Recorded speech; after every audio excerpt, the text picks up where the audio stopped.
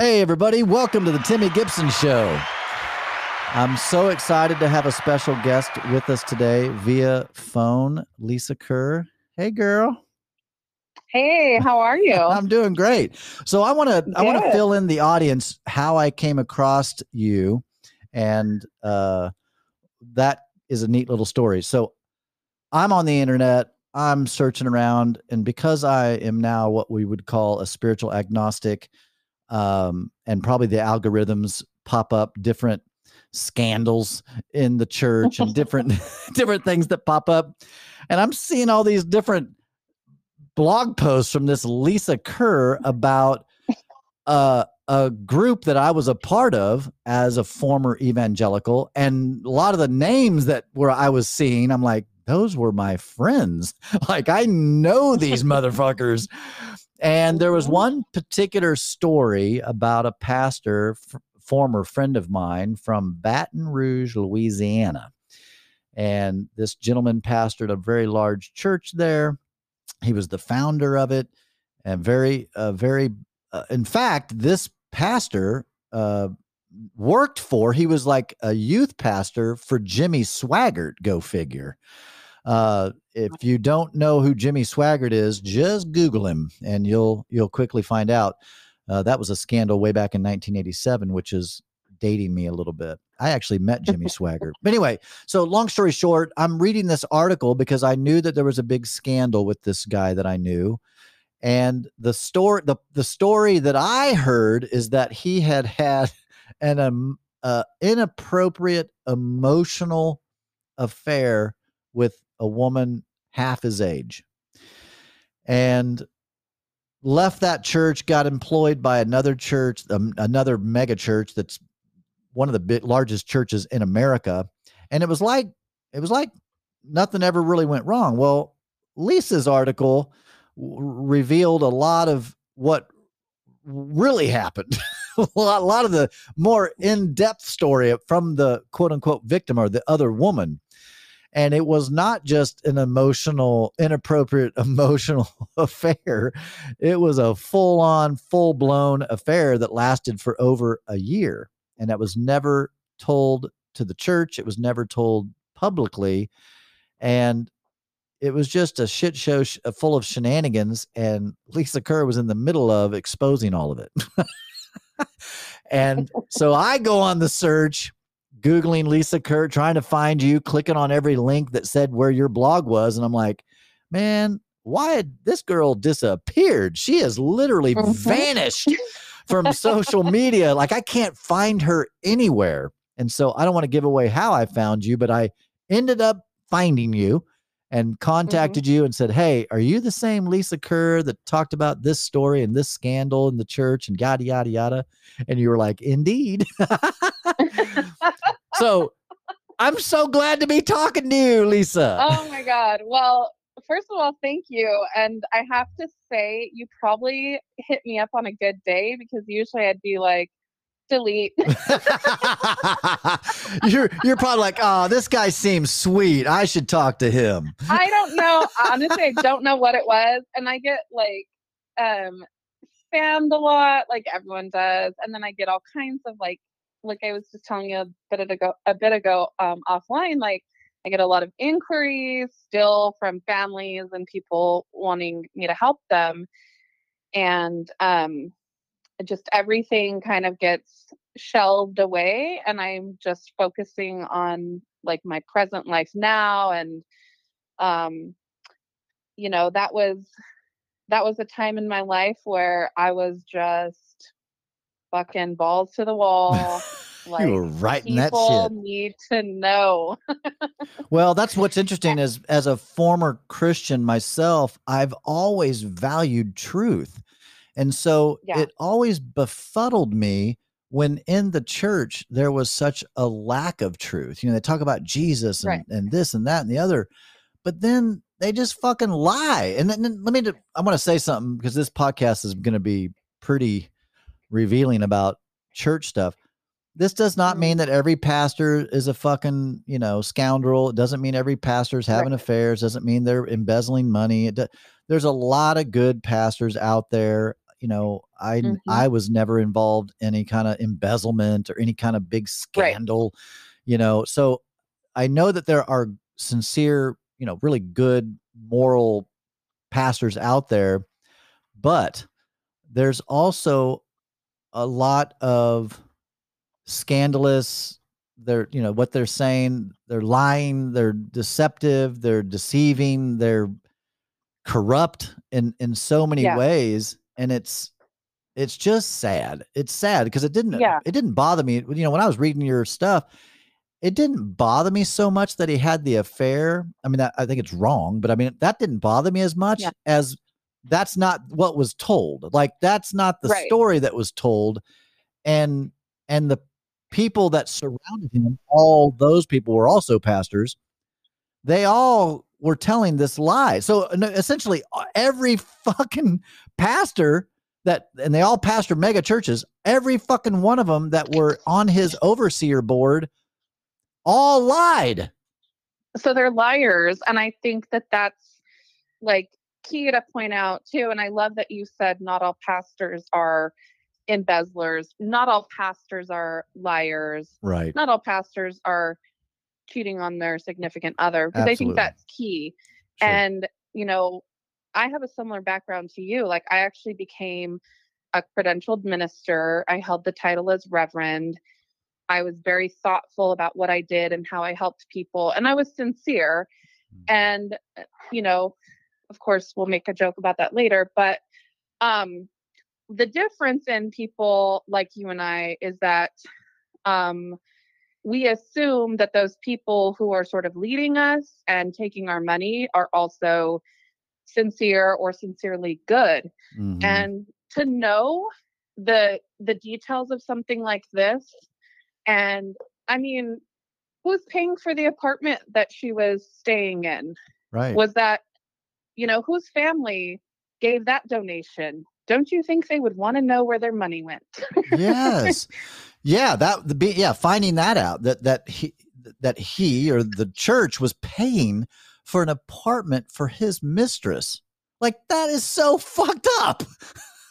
It is, but I mean, this is the kind of stuff that happens all the time. And I think, the sort of like everyday Christian who just kind of goes to church once in a while, doesn't know, doesn't care.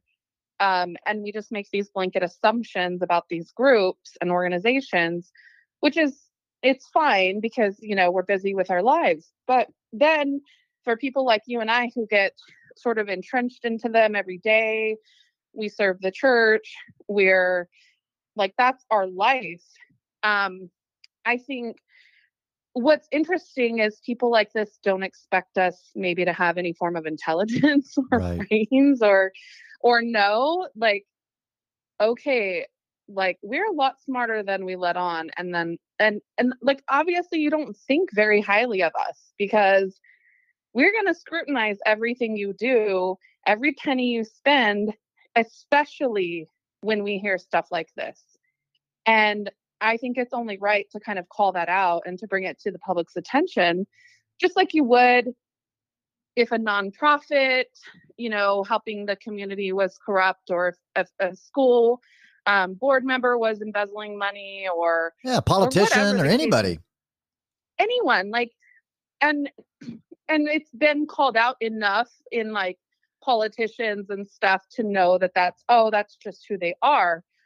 But like, it's still hard for us to believe that pastors can do this, especially when they're able to sell that image that they're this perfect, pristine, moral person, like so far morally superior than the rest of us, by the way, which is why God has blessed them with being able to shepherd tens of thousands of people, right? It's unbelievable. Yeah. Well, I found it just so intriguing as I read, and you mentioned this again in our pre-conversation before we went live.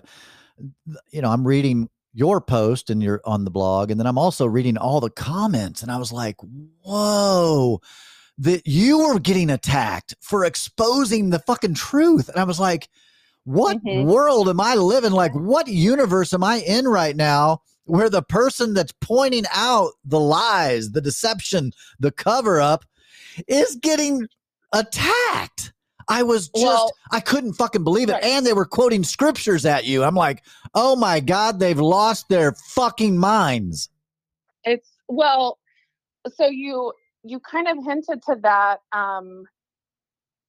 a little, like at some point, like it was hard to find me. Yeah, because these people are fucking insane and they're so loyal.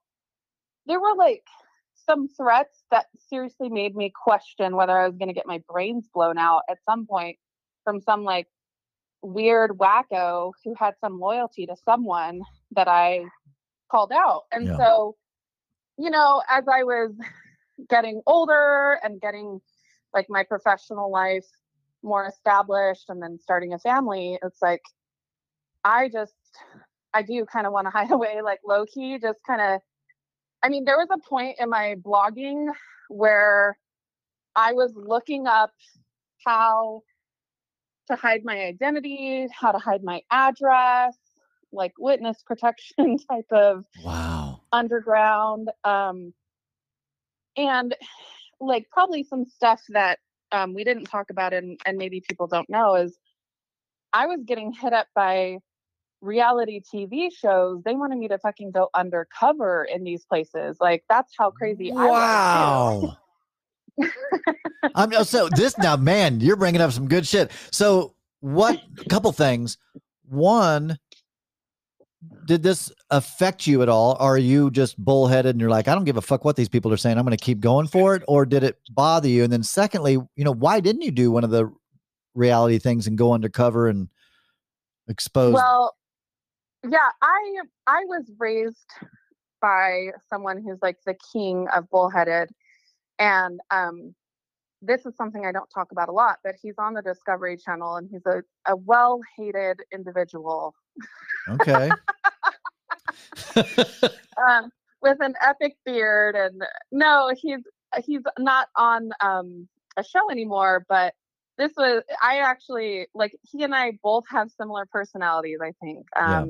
And so and my parents have always taught me like you stand up for what's right and and for and you always help the underdog too, right? Right. So so I think that coupled with like I I don't know, I'm like very idealistic. I like helping people.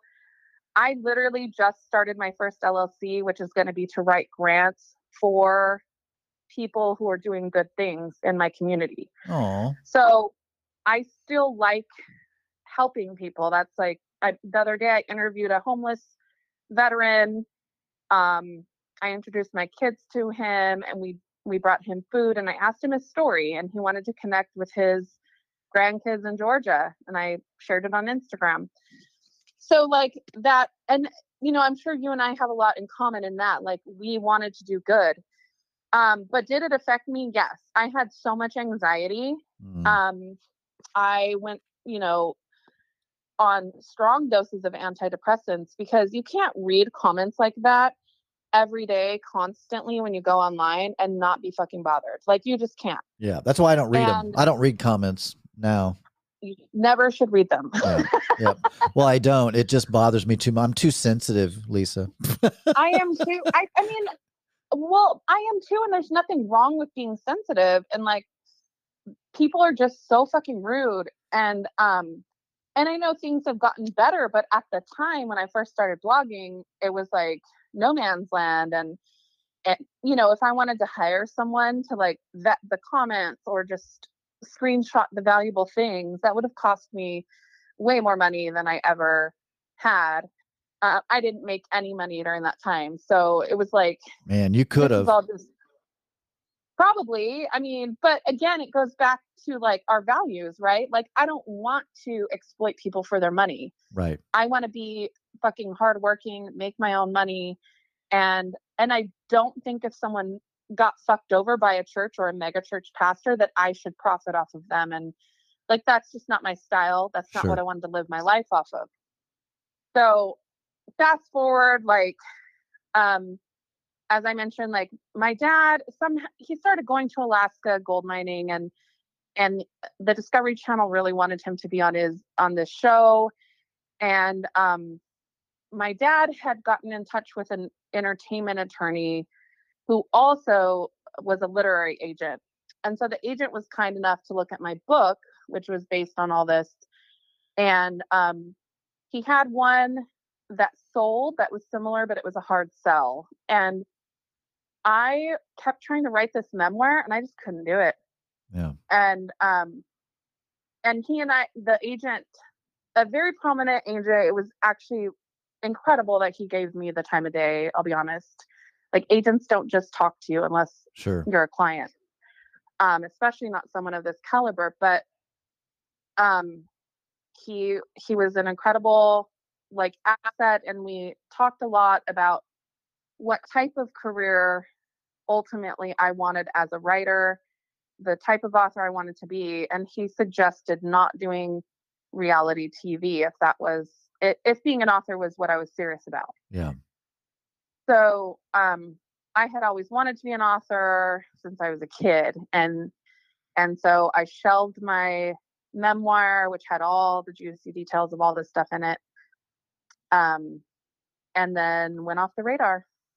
Interesting. So I am. So how did this story even first present itself to you? The story I'm referring to of that organization that I Yeah, was a part of and the pastor that I knew. yeah.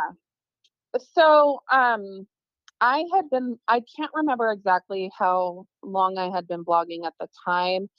And this goes back to something I said before our conversation. I have had triplets since then, and have five, not five, I can't even talk. It feels like I have I have 17 children.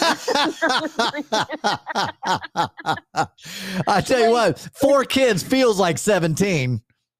it literally You might does. as Like, well. I was on a dating app, and I told some guy I had kids. He's like, "How many?" I go, "I just have a zoo. Let's just put it that way."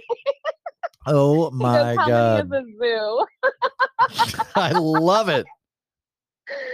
So, so anyway, my brain is. My mom always says, like, you lose part of your brain to each kid that you have. So I can't like recall exactly the timeline, but I was blogging for a while about my experience at a mega church, and I was the nanny slash pastor's wife in training.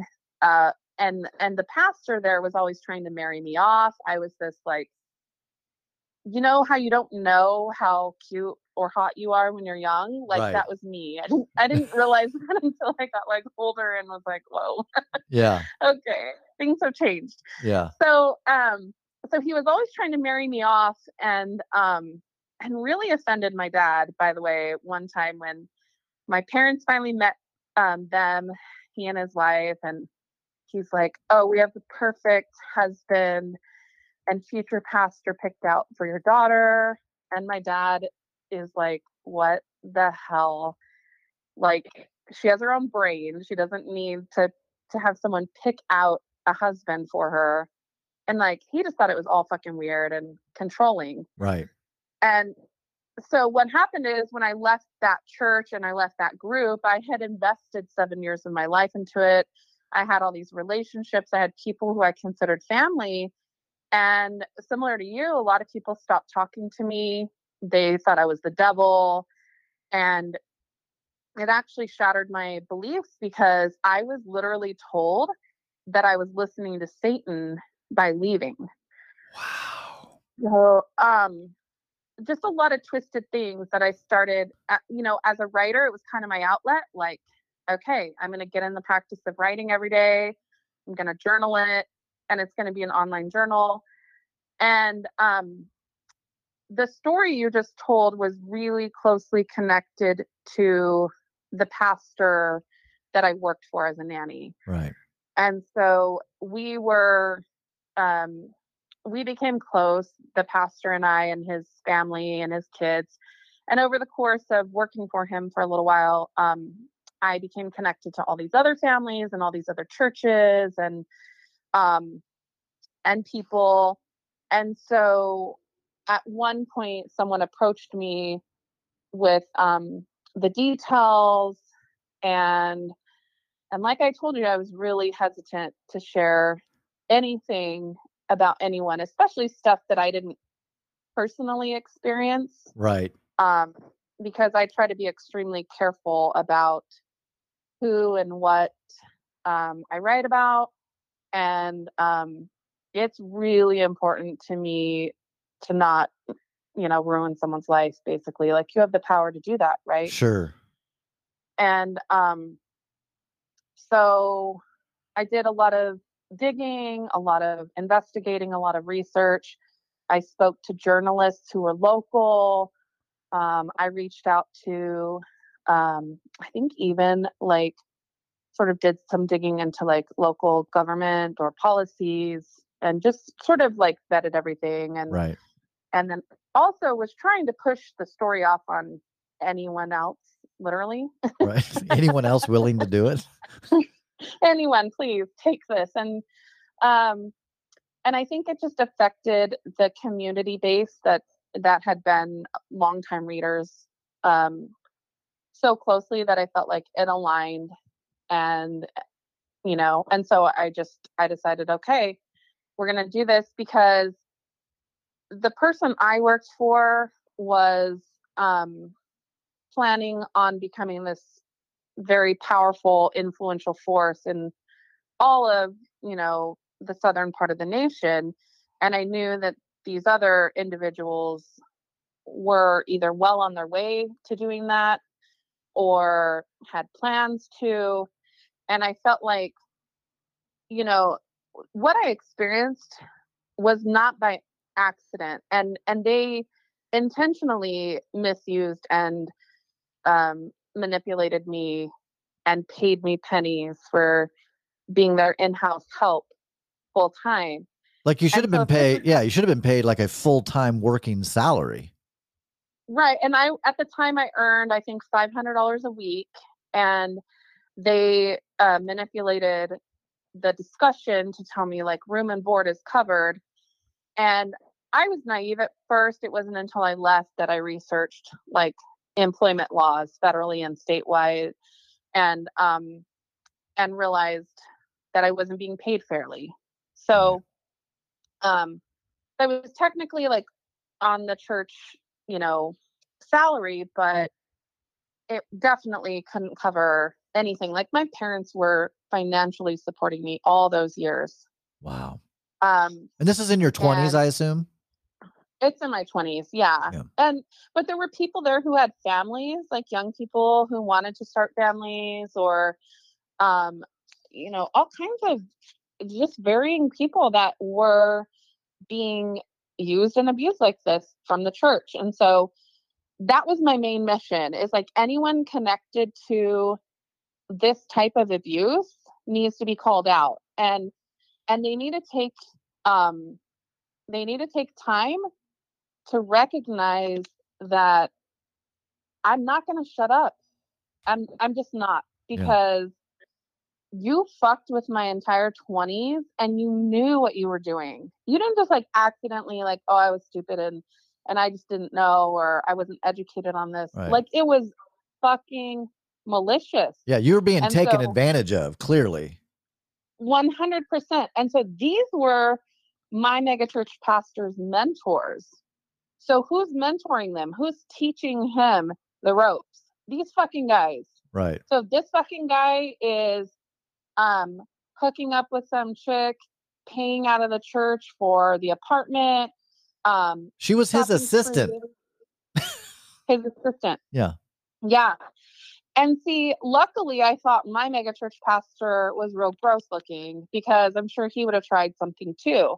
Right. Like, these are the things that people don't talk about, is how, and it's simple, like, abuse of authority. And I think sometimes, I'm not saying that anyone was like guilty or innocent, but there are times where people who are older in positions of power abuse women, in particular.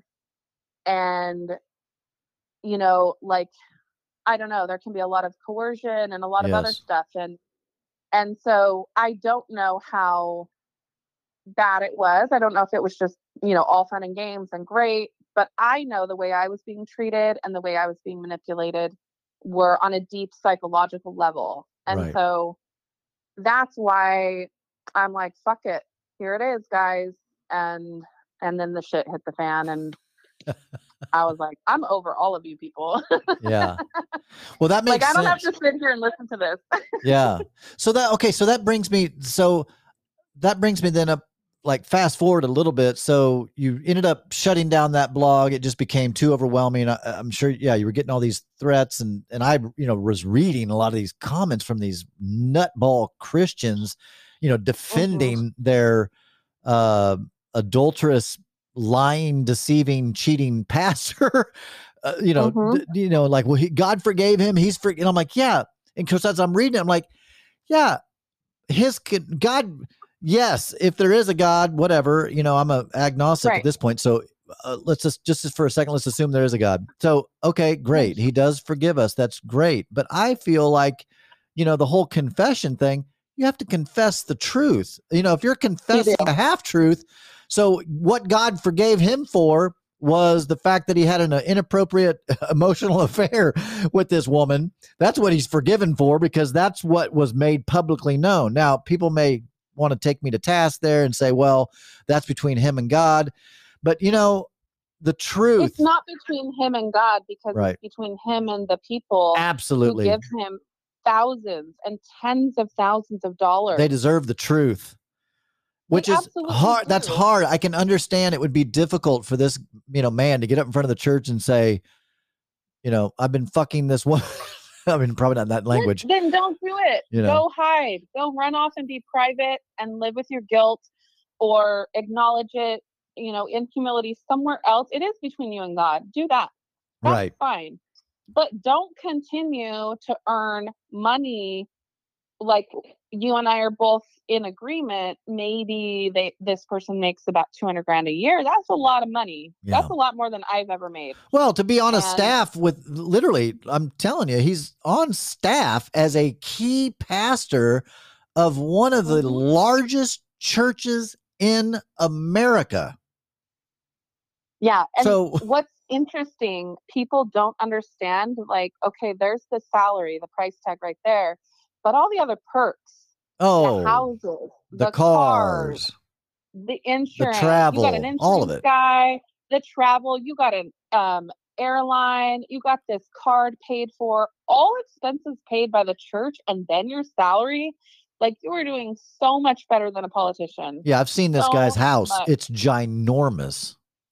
Uh-huh. And same thing. Like, I was a nanny for this person. They had a builder from the church build them a custom home. Yeah. Then they had a car guy who would always give them cars at, who knows if they paid for him or if it was a donation. I don't know the Yeah. inner workings of that. But they always rolled up in a nice new car. Yeah. The whole family, from top to bottom, Yep. kids and all. Yep. So there are perks that go beyond the salary, and there is nothing wrong with having a lot of money, and there's nothing wrong with any of that. Sure. The problem is, like, the integrity. Yeah. It just, I don't know. I can't do it. I can't profit off people and know that I'm lying to them. I just There's can't do some, it. here's what's so ironic about all of this is there's a scripture, I'm sure you know it, being a former Christian yourself. It's the truth that sets you free. I Yeah. love that verse. I've always loved that verse. That verse means more to me now than it's ever meant to me ever in the past. And it Hmm. definitely was, what's the word? I was a little delusioned. What's that word? Just, it fucked with me to go, man, here I am, a part of the quote unquote Christian, which is supposed to be the example of goodness and honesty and fairness and charity, like all the good Hmm. shit. And here Yeah. I am in the middle of that. And it's like, no, it's not that way. Now, again, doesn't mean everybody's corrupt. I'm just saying it's like there's so much, and we hear it all the time. I think, I would say every month, but at least every year, there's some big fucking scandal, in the Yeah. church. And Well, it's like, well, guys, I mean, what'd you think?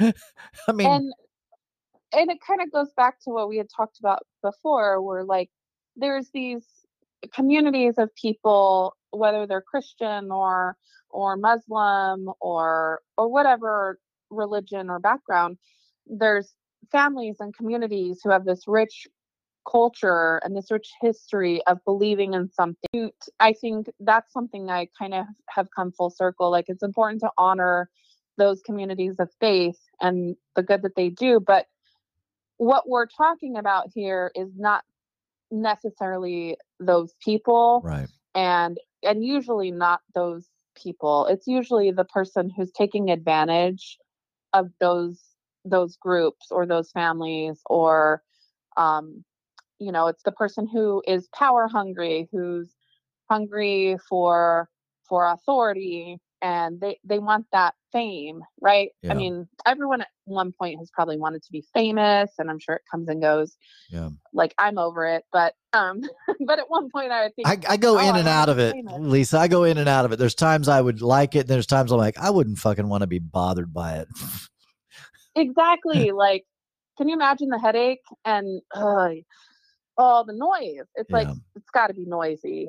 But and how do you get like, you can't have privacy. You can't just go, like, I mean, I go everywhere right now, like, without makeup, with like whatever I'm wearing. Who cares? Right. No one. Like, Right. that is a luxury. I love that. But we're talking about like these like almost handful of people, like the cream of the crop kind of, but they're not. And it's not just hypocrisy at its finest. Like, the problem is, it goes deeper.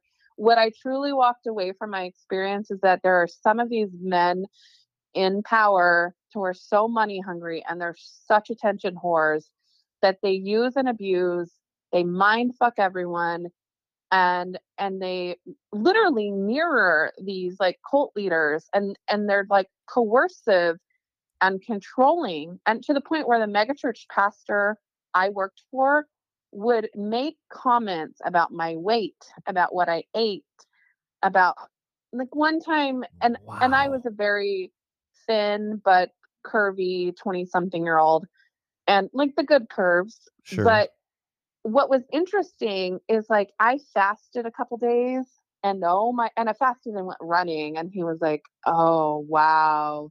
You look amazing. Like, you need to stay doing whatever you're doing." And I was like, "What? Like, starvation?"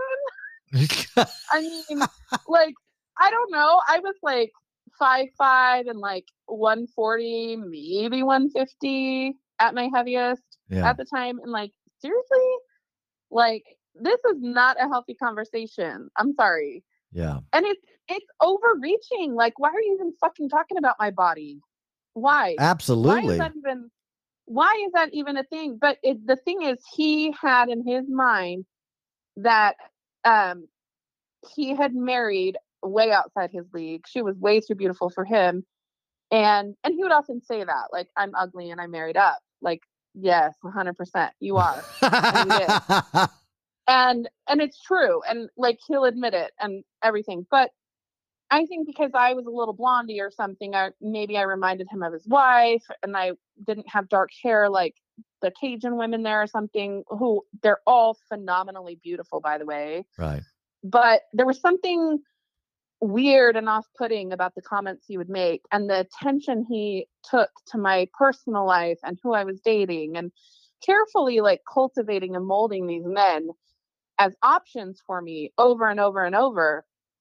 And I was like, you can fuck all the way off, because I want to be this lone missionary over here in Timbuktu, wherever that is, and go to college and like like I don't know. I was like, I don't know if you're like backwoods or what the fuck, but like, I'm from California and we like do things. It was Yeah. just like, I mean, I couldn't pinpoint what the fuck was wrong with him and the way he would talk to me.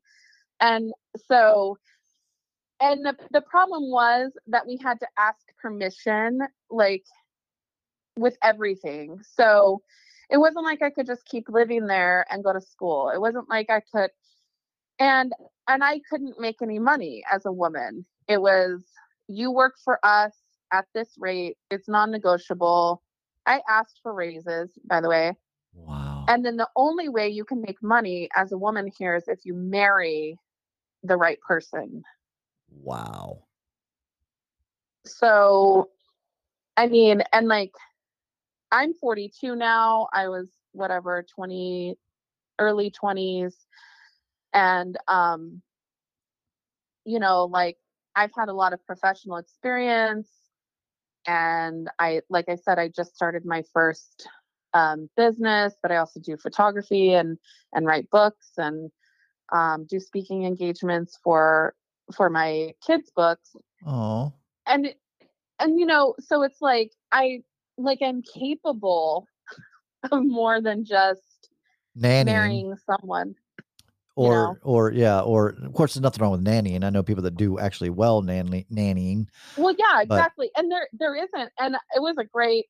I love kids, and I always have. And I went into teaching, and nannying is a great job. But like, at some point, people do sometimes outgrow positions, or they outgrow whatever they did 5, 10 years ago.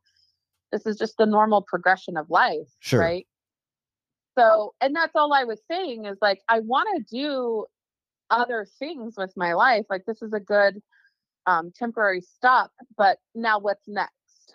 Right. And there was no answer for that. And I think that's partly what made me kind of wake up too, was like, there's no place for a woman in this type of community Yeah. unless you're a wife and a mom, which ultimately was something that I had always wanted to do, and I love being a mother. Yeah.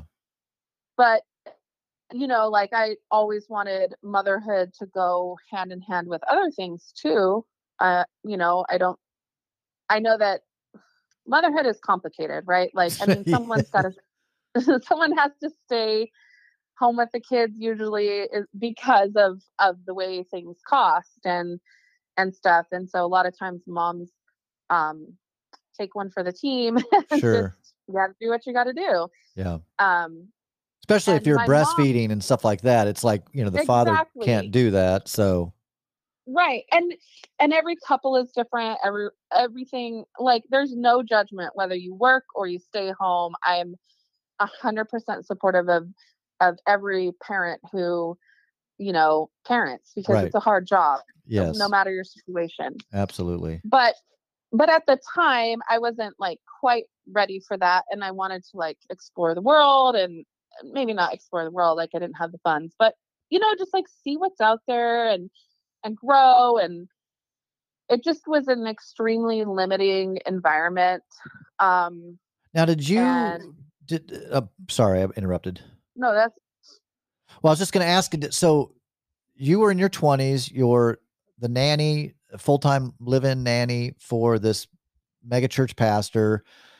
mhm. So at that point, did you get married while you were still doing that, your first marriage, or was that after that? No, that was after. And actually, like, so I was fortunate enough, I guess you could say, to not have to be a live-in nanny. Oh, okay. Sorry, I Um, misheard which that. No, no, no, and that may have been me earlier, but I might have said that. But so I lived on the church campus, and Okay. this, and so this is like kind of the funny story I always tell about this person. I was like, what I thought was love. Like, I was in love with this person, and they were feisty like me, and I think that's what started all this. Was I told the pastor that I was the nanny for, that I liked him and wanted to get to know him. But you could not get to know someone, even as kind of a friend, if you like hinted at kind of liking them. They would think that you were just gonna go straight to fucking. Wow. And so I could not. They limited the time that you would spend alone with a person of the opposite sex, Wow. like, so strictly. I I took the little virginity pledge for like Oh seven my God, you years. did the purity thing? I did the purity thing. I had a ring. I had a Dear God. ceremony. Like, it was bad. Oh. So then I roll out of this situation at like 25, and I'm just like, what is life? What is sex? What are people like? What is going Um, on right now?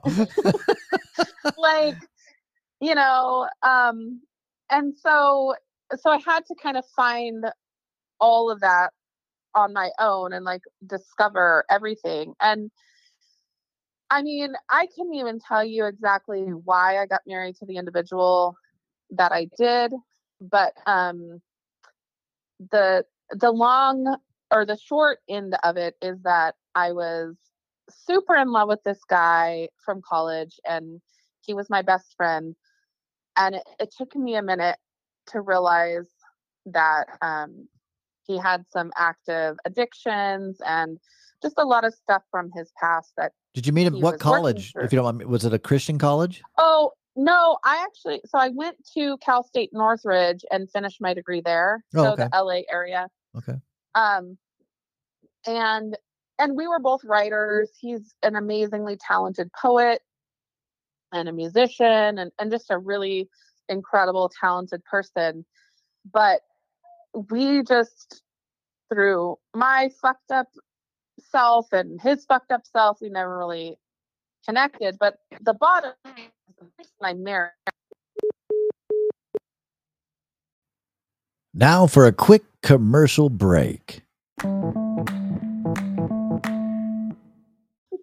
All right, Lisa, we're back with Lisa, everybody. The phone literally, as you started talking about your ex, the call dropped, and I'm like, Lisa, maybe I'm a little superstitious. I'm like, maybe we shouldn't say anything about that. we don't So, want to talk about the devil. Yeah. So go ahead. Is there anything else you want to say about that? How long did that marriage last? And then, well, yeah, I mean, just like it's so. The point was, I had been in love with this, I mean, amazing, most supportive person. And it was just sad, really, that I don't know, just sometimes relationships don't work, even if they're friendships or maybe something more. And so I assumed that this was like a kind person and that I was marrying, and we dated for about 4 years. And was then he a Christian? No, he was an atheist, and that's how we connected. Interesting. Oh, so you clearly, all the stuff we were talking about earlier when you were a hardcore. I dropped that shit like you don't even know. I dropped that shit like a hot potato. And I ran for the fucking hills. I was like, I am so done with that. No, I definitely, yeah, there was a lot of like deconstruction and. Okay, we haven't even got to that part yet. No, this would be like a 10-month podcast. This would be a 25-part series on how I walked away. And they're like so over it. Yeah. Everyone's like, bye. Yeah, at that point I considered myself more atheist, borderline agnostic, but not really sort of where I am today, which is like I don't want a label, and I just try to respect I try to respect the good people out there, and then hold everyone else accountable if they're not. I don't know. So we were together a total of about 8 years, and it is probably like the worst out of a lot of this stuff that I've been through, because it's been, don't quote me on this exactly, maybe 602 days from when I left him, and I'm still not legally like separated or divorced. And it's the craziest. Like right now, this is true? Or you mean back then? Yes. No, right now. Right now. I'm actively going through one of the nastiest divorces, custody battles that a lot of people have experienced. I mean, people talk to me all the time and they're like, what the hell? Yeah. Like Friday the 24th, I called out my judge again for maybe the third or fourth time, and she finally recused herself for being such a fucking cunt. I mean, I'm so like this is literally what I don't understand about my ex is you know you know how powerful my voice is. Right. You know the amount of time I have invested into helping people who've been hurt by oppressive people or systems or organizations, and you still want to fuck with me, Right. and you want to drag our fucking kids through this. Ugh. And it goes back to coercion, right? Yeah. Because it's coercive control, and most people just like, they just want to be over it and they want to move on, or maybe they disagree, they want what's fair, or they want tweaks, or it's still like a fight, right, with kids, because now you're co-parenting with someone you're not married with. I mean, there's a lot to it, but You're going to what's envy my situation. I was married 25 years and I mean, there's way more details than this, but we just sat Mhm. at the kitchen table without lawyers and decided and walked away. Oh my god, I love that. I And we're very that kind with each other now.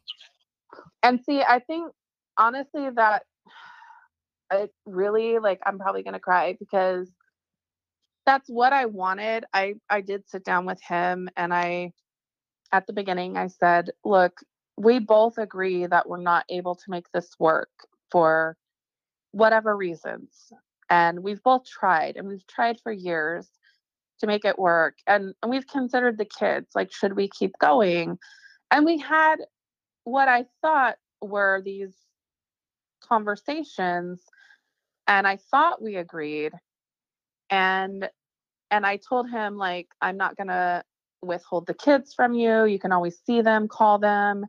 In fact, I took it steps further, and when he left, I would call him and say, you need to get your ass over here and do bedtime, because your kids haven't seen you. Yeah. And now, when did this all start? The divorce proceedings? So filed I officially filed in October 2021. Wow. Mhm. Gee, many mine 25-year marriage. Ours took less than 6 months. Yeah, Now, granted, and the so kids were adults, 18 and yeah. 23. So, Well, okay, and so what's interesting is, like, when what's interesting is that someone can live with you for a while, and they're sort of like, using the generic word, their mask kind of comes off sure. after the relationship ends. And this is something a friend told me, was, you don't know who you're marrying until you divorce them. Wow. I That has resonated with me over and over and over, because, like, you and your ex-wife, you guys, it could have gone either way. Yeah. And I think it's remarkable that it didn't, especially because of the kids, because even though the kids were grown, I mean, it still affects the whole family. It Oh, affects absolutely. everybody. Yeah, it was difficult. It was challenging for at least 2 years after the divorce Yep. to work through all that. Divorce is like the worst. Even like you said before, when we were talking before we went live, divorce, I don't envy anybody going through a divorce, and I don't wish a divorce on anyone. I hope that they can No. always work it out. People assume because I've been divorced that I would support it. It's like, no, hell no. If you can fucking work No. that shit out, work it out. Like, Work it don't out. do it. Like, if you, and like, yes, but even though ours was very amicable, Mhm. it was torturous. I've never gone through grief like I went Like that. through. Yeah. I mean, Yeah. I tell people it's like this, because they're like, well, didn't you guys, like, don't you feel like it's better? I'm like, yeah, like, definitely. I mean, I can't speak for her, but I can definitely speak for myself. Life is way better now. And I think she would say the same for her. Like, we were just two completely different people, not compatible at all. Yeah. And it's better that we're not together. But what was wild is it still hurt like a motherfucker. It's It like being addicted to meth, right? Like, which I've never Mhm. been. I've never even used it, but it's like We hear I've known stories, people. though. Yes, I've known of people that have been on meth. And what Yeah. they say is it's the weirdest feeling to know in your mind you shouldn't do it. It's bad for you, but yet Yeah. you still crave it. Your body still craves it. So when I first got divorced, there was this weird, I'll never forget it, Lisa. I'm at the Mhm. court proceedings, and they're calling different people up for different fucking things. And I'm sitting there next to my soon to be ex-wife, and I'm sobbing, and I'm Yeah. crying, and Yeah. and I'm sad, right? I'm just broken Of course hearted you at are. a failed relationship, 25 Yeah. years invested, she's the mother of my children, Yep. and I'm just absolutely just broken hearted. But Yeah. also, there was this other part of me way down deep that was so excited to be free, to Yeah. be done, to be able to do my own life, and to be done with this. And It's it was it's the weirdest interesting. feeling. It was this hmm weird, it was such a weird feeling. And I it's I hard to think you kind explain. of nailed it Well, thank you. in a nutshell, right?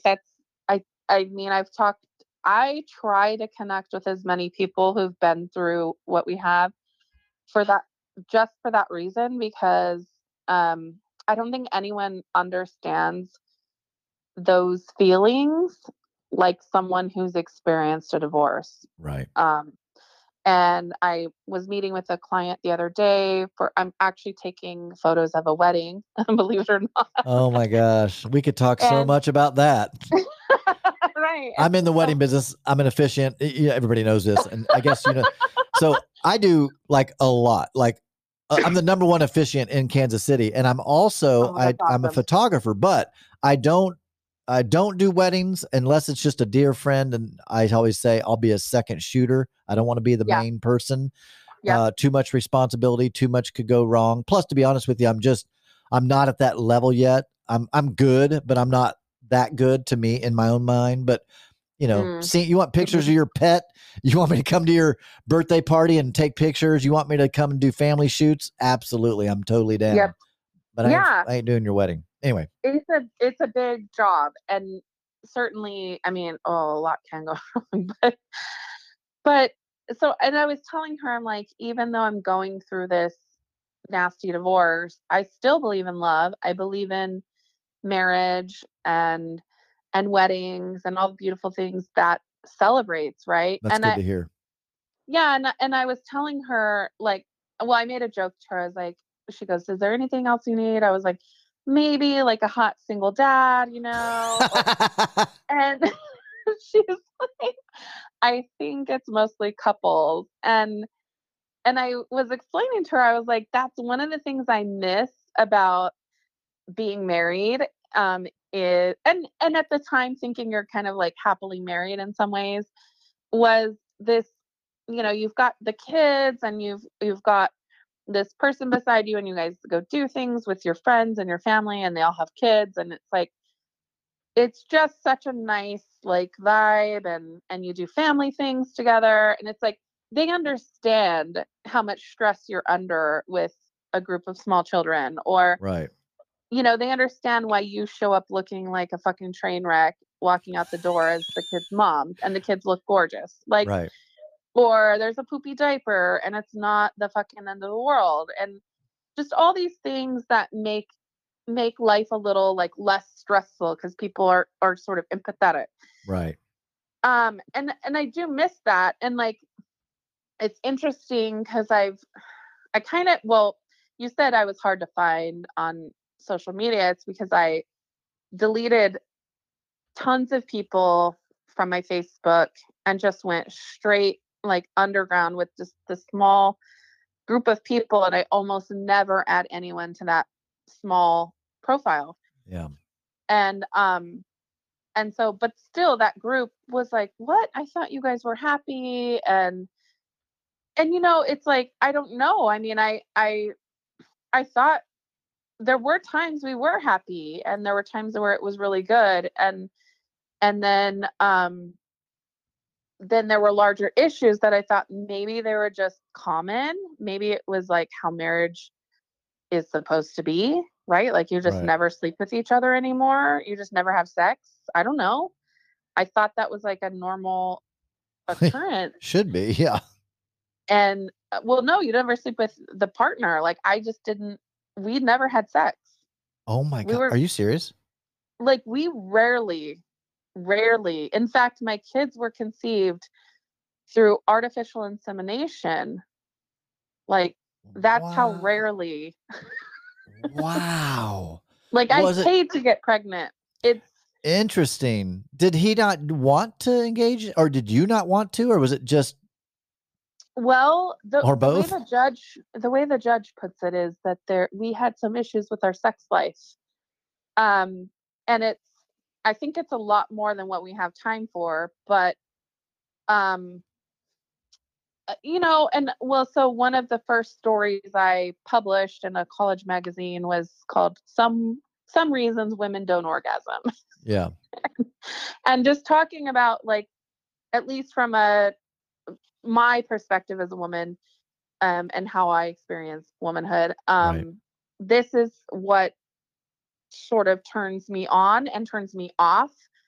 And so I think that people in general, like, some people need a connection, and that was true for me. And some people need to be treated a certain way, or understood, or listened to, and then of course all The physical the part. other, yeah, Right.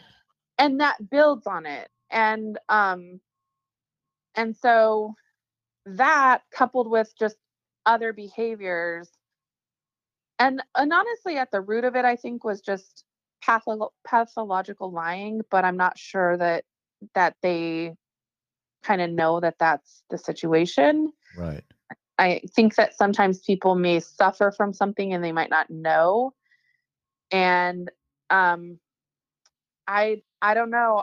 All I can say is I got to a point where I was starting to ask random people, like, how did you know you needed to get a divorce?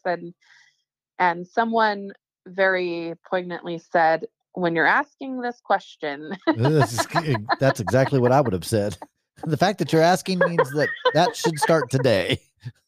and, and then this, incredibly sad situation afterwards, because I'm very close to my family, and so my family had all embraced this person as family, and we had done everything together for years, and they had invested in him. And um I mean, it was a tragedy for everyone involved, Yeah. everybody. Yeah.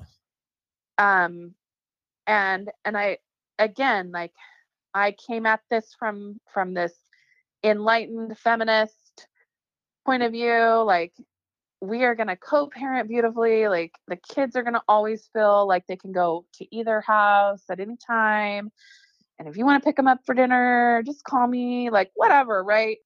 No big deal.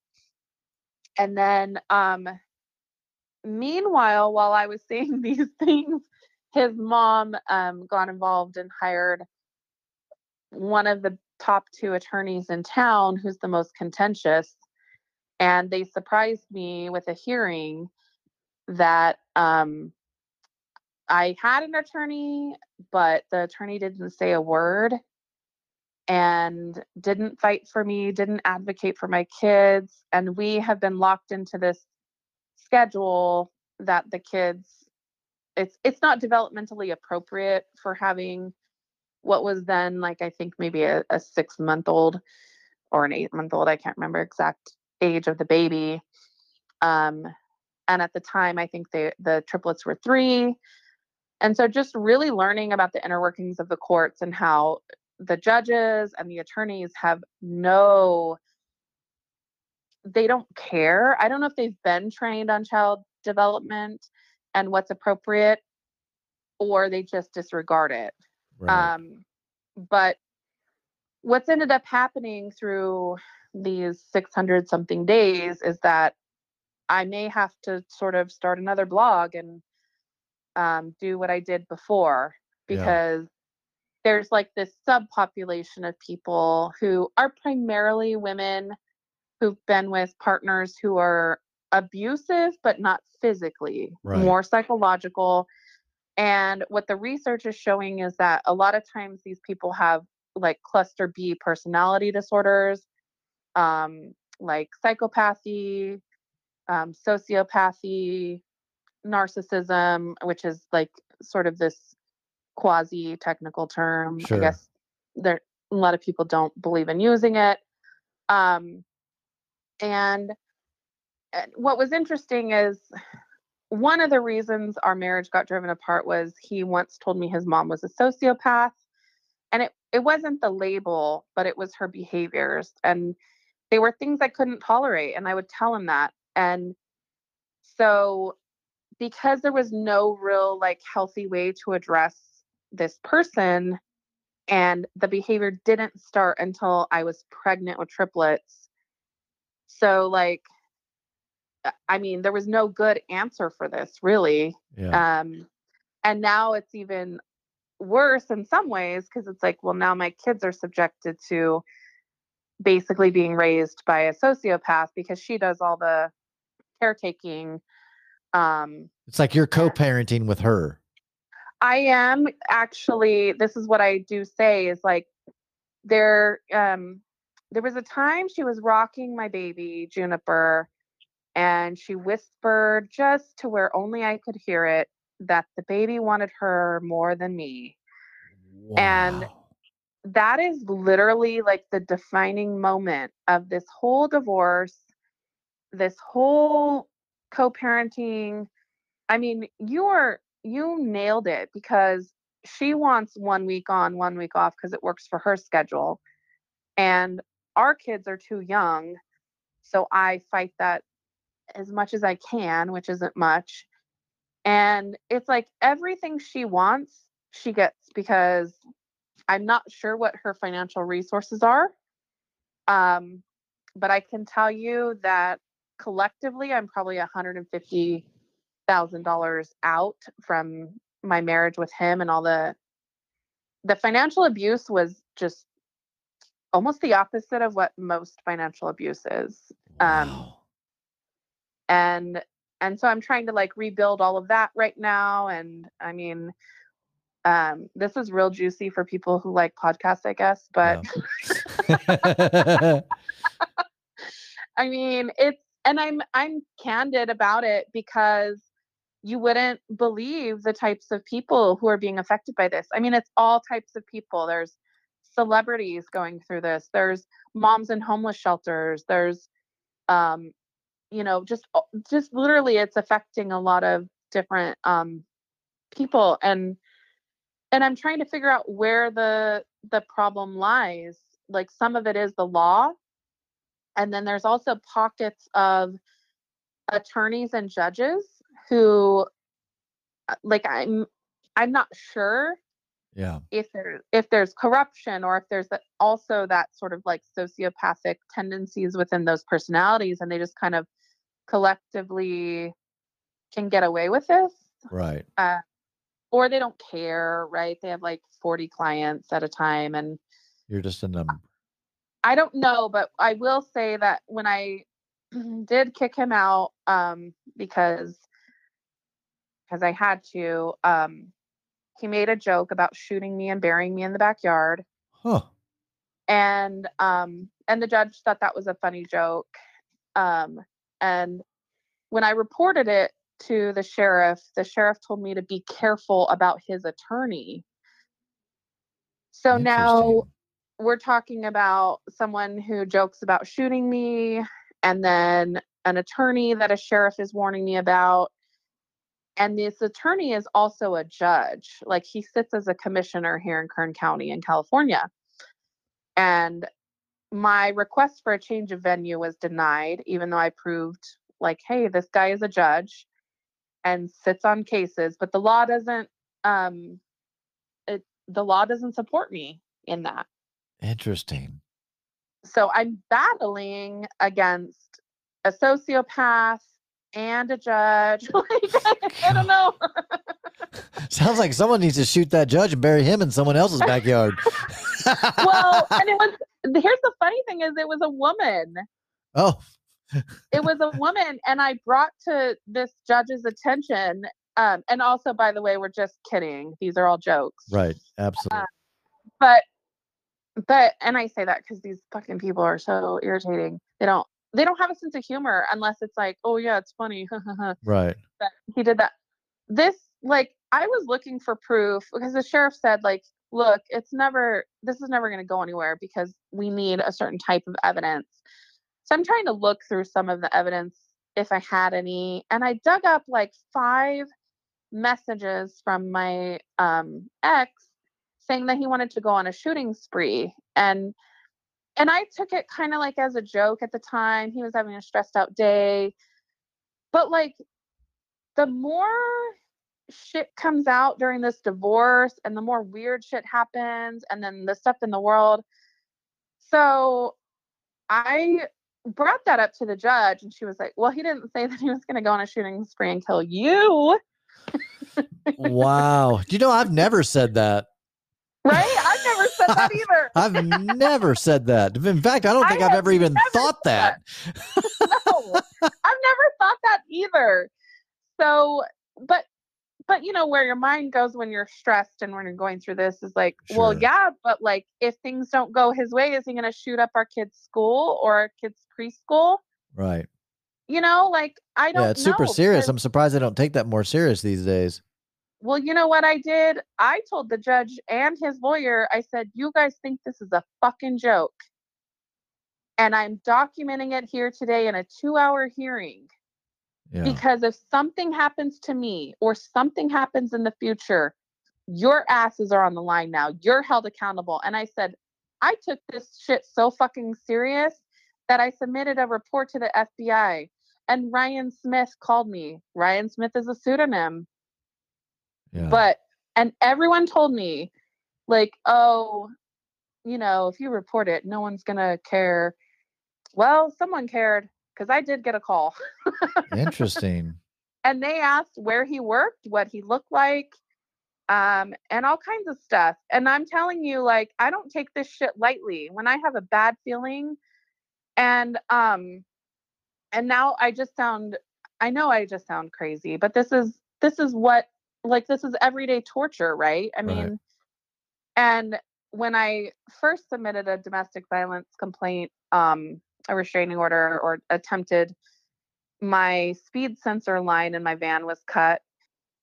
And of course, everyone was like, oh, it was an accident or an animal, or it just happened because of wear and tear. And the police refused to take fingerprints. And I was like, you know what? It's fine. It's fine if no one believes me. But again, my ex knows I'm a writer and I will get to the bottom of every last thing. Yeah. Everything. And I like hope that my ex-mother-in-law is not psychotic enough to like try to get a hitman or something like that. But and it's even, if you go missing, I'll do a podcast about it. Thank you. Hey, everybody. Remember that podcast I did? I cannot find this woman again. I can't find her again. She's gone missing again. Again. Well, and like, it's like, do you even talk about this? Because it's so weird. And these are just things that I'm hoping are just going through my mind, being stressed out. But, you know, like.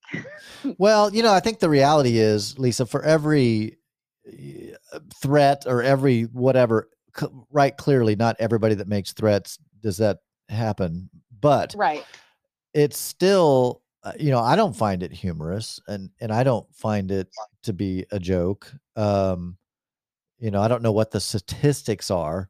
I don't know if you followed the Gabby Petito case, but you know, I think the world, or at least America, I got sucked into it because of my daughter.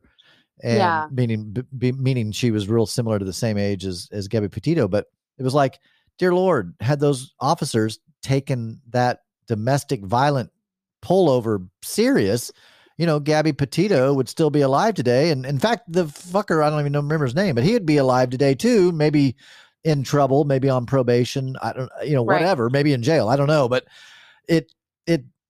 it's like, fuck, like they missed, I feel, you know, now reflecting back on the whole case, I really felt that the police did a disservice to, that couple and Gabby Petito in that time. Mhm. Now, clearly, she wasn't helping them as much by kind of defending him. But again, I'm not a psychologist, but I'm trained in that way. So, Right. I saw that exchange and I was like, guys, do you not see what's going on here? Like, she's taking the Mhm. blame for the Mhm. shit that he's doing. Like, it's like she's taking blame for why he hit her. Like, she deserved it. Like, Yeah. come on, read the fucking room, guys. Like, Well, they can't. And the thing that I've learned through different groups of women who've gone through this is a lot of times they're divorcing law enforcement.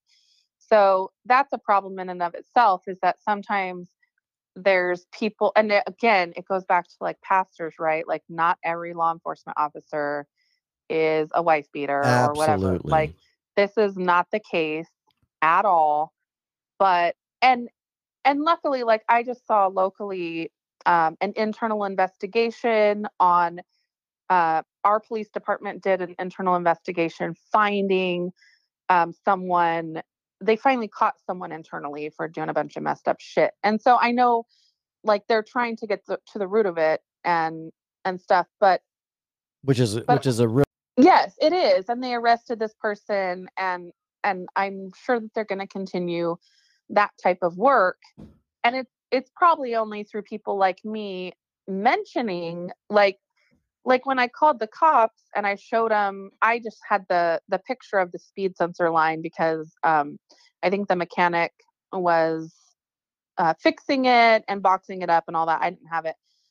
And so luckily my police department sent a survey link immediately after, and I laid into them. I said, you have clearly need to do training on domestic violence um, with these officers, with all of your officers, because the way they responded to me, the way they dismissed me was completely, like, I mean, I don't know what to say. I have no words. But I said, granted, now that I'm understanding the laws do basically protect the the person cutting the line. Like, there's not a lot of protection for me. There's nothing substantiated. I don't have video footage or the things that now I know I need to get or Right. need to always have. And it's just, you live and learn the hard way. So I don't necessarily fault them um, for certain decisions they made because they were acting within the scope of the law. So there, the law needs to be analyzed and scrutinized for nuances, for cases like this, or for domestic violence, or whatever. And of course, it's easy to say, yeah, this was an animal, okay, but it clearly does look like it happened from a very sharp knife or scissors. Yeah. So, like, and again, there's nothing that says he did it. I mean, Sure. it could have been an accident. It could have been Sure. whatever. I mean, I don't know. Yeah. Um, but the amount of people that didn't believe me outweighed the one or two who believed me that something suspect was happening. Right. And that helps me really continue, like, talking about it, because we literally just don't know what people are facing or what kind of things are happening without this kind of, and literally, like, if I would have kept my kids from him because that happened, they would have been taken from me. I would have lost all custody. I would have been thrown in jail. Wow. And this is the reality, like, some women are facing when the violence is like psychological Right. Rather than versus, physical. yeah. And that's what the sheriff told me. He's like, you've got to be basically dead or almost dead. Hey guys, guess what? It was true. How do you know? She's dead. Yeah. Oh, so now we know she wasn't just crying wolf. Yeah. And you know what? And I have to say, I hope to God I didn't ruin this officer's life or job, because I have told everyone who listened that he turned off his camera or his audio recording and told me this to protect me. Like, And I'm telling everyone because there's domestic violence agencies that I've told that this sheriff told me this about this attorney, and they're just appalled. Like, again, it goes back to the pastors. Yeah. These are leaders in our community. They're pillars. They've been working for 20 years. They lead the courtroom. Um, they they get successful wins for clients of all kinds. Good people Yeah. too. And so it's really exposing this like dark underbelly of things that happen. And again, like, I told you about the anxiety I had with all that before. And so I'm still very hesitant to even come forward like I should. Right. Um, and especially like, I'm a kids author. Who wants to hear from the kids author that this shit's happening Right. and it's real? Like, no one wants to hear that fucking shit. It's not on brand. Right. This is not what my agent signed up for. Well, I am curious. So I did not, we actually didn't talk about this portion before we went No. live. So, so are you, so you're not, I would imagine you're not dating anyone at this point, or you have met somebody? Well, I did. So pretty quickly afterwards, I would say, everyone would say, um, as one does, I tried to get out there and just like meet people and connect. And I mean, look, it was like a fucking 8-year prison of no sex. So Right. like, I am a human being. Yes. Say no And more. I understand. right. I mean, and really like, and what's weird is like, oh my God, the looks, like you're a mom. I thought you were fucking Mary. Like, you're a saint. You shouldn't be having sex. Yeah. It's really weird, a weird space. Well, so I did meet someone, and we lived together and dated for about a year, and just kind of did maybe like what you and your ex did, like parted ways amicably. We're still friends. He's a great guy. He has a great family. Um, it's just that's one of the realities of dating is Yeah. it doesn't always end up as, the end all be all. But I think, and that was what was weird about before I had met my husband. I think I can still call him my husband because we're still married. Um, is I had always like parted ways peacefully with people I dated. Yeah. It was just like, hey, we didn't work out. Oh well, like Which is that was a another sign great. you're not. I've always been suspicious, to be honest. I was a little nervous just a minute ago because I'm like, if she describes every one of her exes as some kind of psychopath narcissist, Right. oh, I'm going to be like, hey, Lisa, I'm going to be really honest since we're like, you're the psychopath, I think. Yes. I mean, Well, clearly, like, yeah, if you've ended every relationship always ends well, and it's just been this time been difficult. That's very good to hear because, as we both know, I mean, I've definitely talked to men and or women who, mhm. yeah, all 6 of my exes were narcissists. I'm like, really? Like, Yeah, really? You just you're happen to probably the fucking problem. pick out a narcissist every fucking time? Yeah, which I mean, there is some psychology behind that too, but picking sort of the same types of people. But Sure. yeah, what I I mean, I don't stay friends with my exes for as long as we live. And for me personally, if I'm in a relationship, it's a closed relationship once Sure. I commit. That's right. You don't That's live in Utah. no, no, I don't. You're It's not one of gorgeous, many but wives. no, I don't. And like even in LA, it's very popular. Like you'll meet someone Oh, in a polyamorous. bookstore, polyamorous, and I've been hit on by people who are polyamorous and We're open sort of. open. Yeah. Yeah, and like that's cool for you. It's just not my cup of tea. So for me, like I don't maintain these ongoing friendships with my exes, but we part ways on the same page. Like that was a great time. We learned something from it. But no And future. and yeah, and sometimes like we may stay friends because maybe we have similar like careers or whatever, Sure. but it's never been quite like this. And have always gotten along with my boyfriend's moms, which Yeah. is like even kind of worse because I'm like, dang it, now this time like the time it really matters to get along with the Grandma. mother-in-law, you Right. know?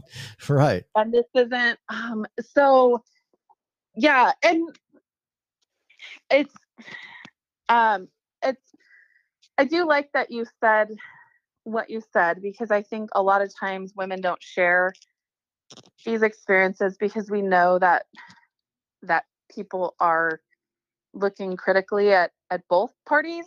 Sure. Well, I And think most people understand, and I mean, you do too. Everybody does. I think everybody understands that there's typically not in any divorce, it's not 100% one person's in the right, or, right, it's maybe it's not 50-50, maybe it's 60-40, maybe it's even 70-30, but yeah, it's definitely not 100%. This person was just this perfect little oh no, angel, and their ex was just a total piece of shit. There's blame to go around, clearly. yes. um and I And I mean, think yeah. that's part of like learning about yourself too, is like, why didn't this work? Sure. And how did I contribute to this relationship failing or being broken? And and there's probably a lot of self-reflection I need to continue doing. It's still fresh, and like you said, like there's no greater pain and grief. Mm, And then when you add like small children into it, and now you're, for going through the postpartum stage where you have like a 6-month-old baby, yeah. and you have to hand the baby over to another home. And like, luckily he and I, when we parented together, we were on the same page on a lot of things, Yeah. and so that has really helped. But it still doesn't take away this like idea of motherhood that I had that I'll never get back. Yeah. And so it literally just is what it is right now. Like, I try to maintain the best life for my kids when they're with me, and I try to just be supportive. Like, I've forced him to do phone calls like every night since we split up, um, because sometimes he wouldn't um, call, or he wouldn't want to, or whatever. Like, Sure. I'm sure just a lot of issues too, right? Sure. Like, you're dealing with the other party. And but I've always tried to make the kids, hey, here's a place where you can, talk to your dad and Sure. say hi, tell him about your day, and I'll try to encourage that and do what I can do. And then past that, like, whatever happens over there, I can't control it, which is obviously really hard. Yeah. And back to that, right? Like, there's things we do wrong. Like, he's called me controlling in court, and um and I think I don't want to assign labels like that to myself from someone who hasn't played fair. Sure. But I do always want to be open to feedback, because I I know that I am extremely flawed in a lot of ways, and we all are, because we all have different upbringings. So, Absolutely. there's no one is going to escape from being like an asshole. Right. We just are. Right. Right. And I think my last relationship taught me a lot too. Like, yeah, I could probably learn how to communicate better, or like um maybe not get angry about stupid things, or I mean, I don't know. There's the sky's the limit. Absolutely. Well, I can tell you for sure, like, better days are coming. I mean, my story's Oh, different than shit. yours, but Yeah. my divorce happened in 2019, so I've been divorced for, 4 years now. And, Okay. I finally met someone, Oh, that's and awesome. yeah, and we're engaged and we get married next month. And Oh, yeah, so I, congratulations. like Okay, that's you. big. Yeah. Well, and like you, even going through a divorce, I was never, of course, I work as a matchmaker also here in Kansas City. I'm a date coach, Oh my matchmaker, gosh. relationship coach. I'm a wedding guy. So people wondered Well, if this was going to like I'm spoil. interviewing you later Uh, about matchmaking. hey, absolutely. We can talk about that. But it definitely for me, which total side note, we can talk about this in a minute, but Love is Blind. If you have Netflix, you got to watch it. Oh, It's such a yes. great series, even though I'm not into reality TV. In fact, I hate Yeah. reality TV, but this Yep. is fascinating. Anyway, Oh, that's cool. so yeah, I mean, there's hope, and I never did lose my love for love and romance and all of Yeah. that. So I just need to do some self healing. I went to counseling for a year Yeah. and really worked on myself, did the inner work, and really tried to just better myself and be very self-aware and Yeah. like you said, open for feedback. And then, once I worked Mhm. through the grief and once I really got to the other side of it, and I went through the phases, when I first got divorced, I was the hookup king. I mean, I was like, Yeah. I was pretty Yeah. wild. I think I mean, we my, all are. yeah, I was going to say, I think some people thought I was running a brothel through my apartment, but It's okay. They're judgmental. yeah.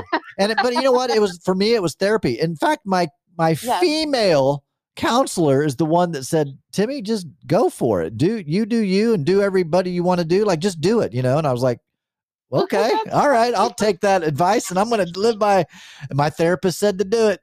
Anyway, so I went through that. Then I did the Friends with Benefits. And Yeah. then I read a book that really made an impact on me. I talk about it a lot. It's called How to Not Die Alone Oh, by Logan Ury.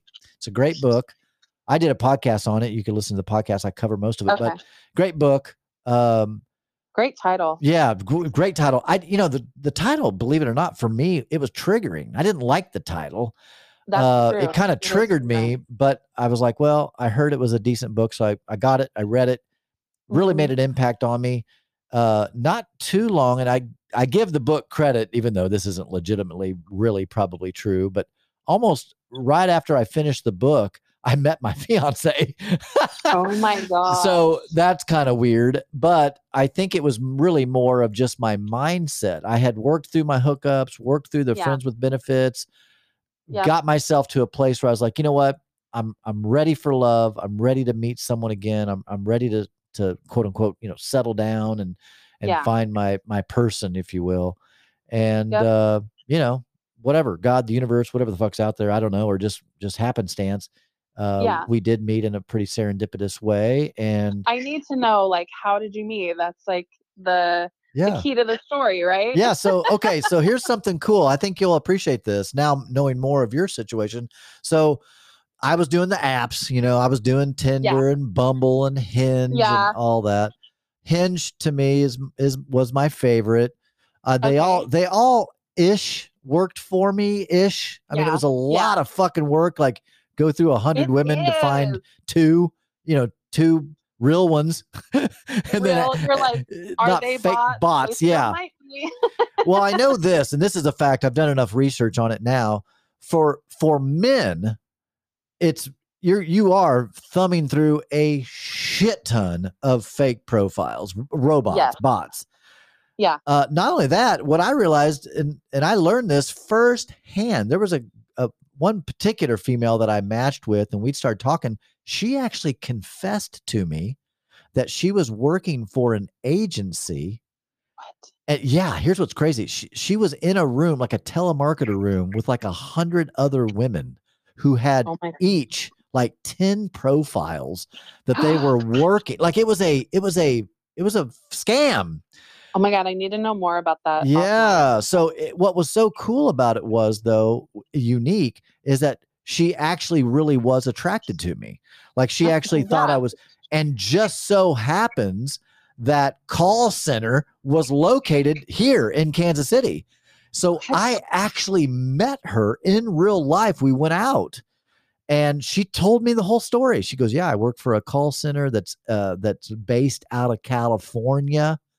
Yeah. And, we create fake profiles. We often do use our real pictures. Oh my So gosh. and she said, even sometimes we use pretty much our real stories, So what's um, the end goal though? to get people to either sign up for their dating service deal, or to sign up for, or to get money, or like there's all these fucking scams that they're running scams. Okay. Yeah. So, and she was getting paid for it. So Yeah. she looked at it as, well, I'm not doing the scam.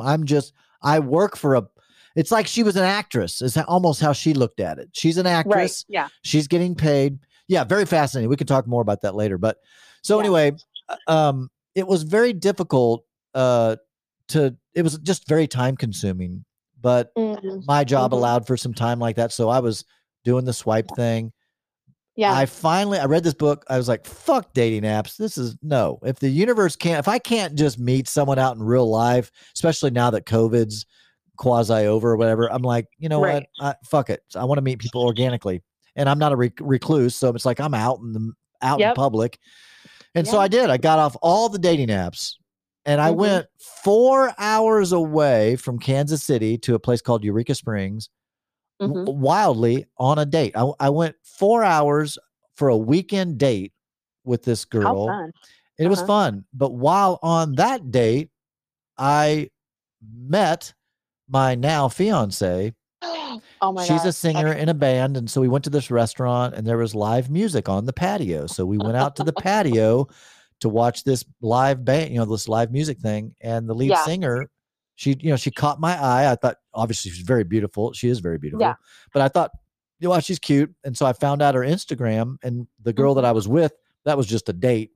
It wasn't anything. Right. So Yeah. when we came back to Kansas City, I, started chit chatting a little bit here and there with my fiance, her name's Jessica, and Uh-huh. we talked for about 8 months through Instagram, and then Oh my gosh. finally found out she lived only like a few miles from me, and we went to coffee, and the rest is history. That coffee led to another coffee, and then dinner, and then more and more, and it just kept our relationship kept going, Going. and it was such a Can I just, pure relationship too. We yeah. we left the intimacy for later. Like we really Right. not this was for no religious bullshit. We just Right. genuinely were like, hey, I really like you. Before we get intimate, let's like get to know each other. I And love that. it was beautiful. And, yeah, she's an I absolute gift.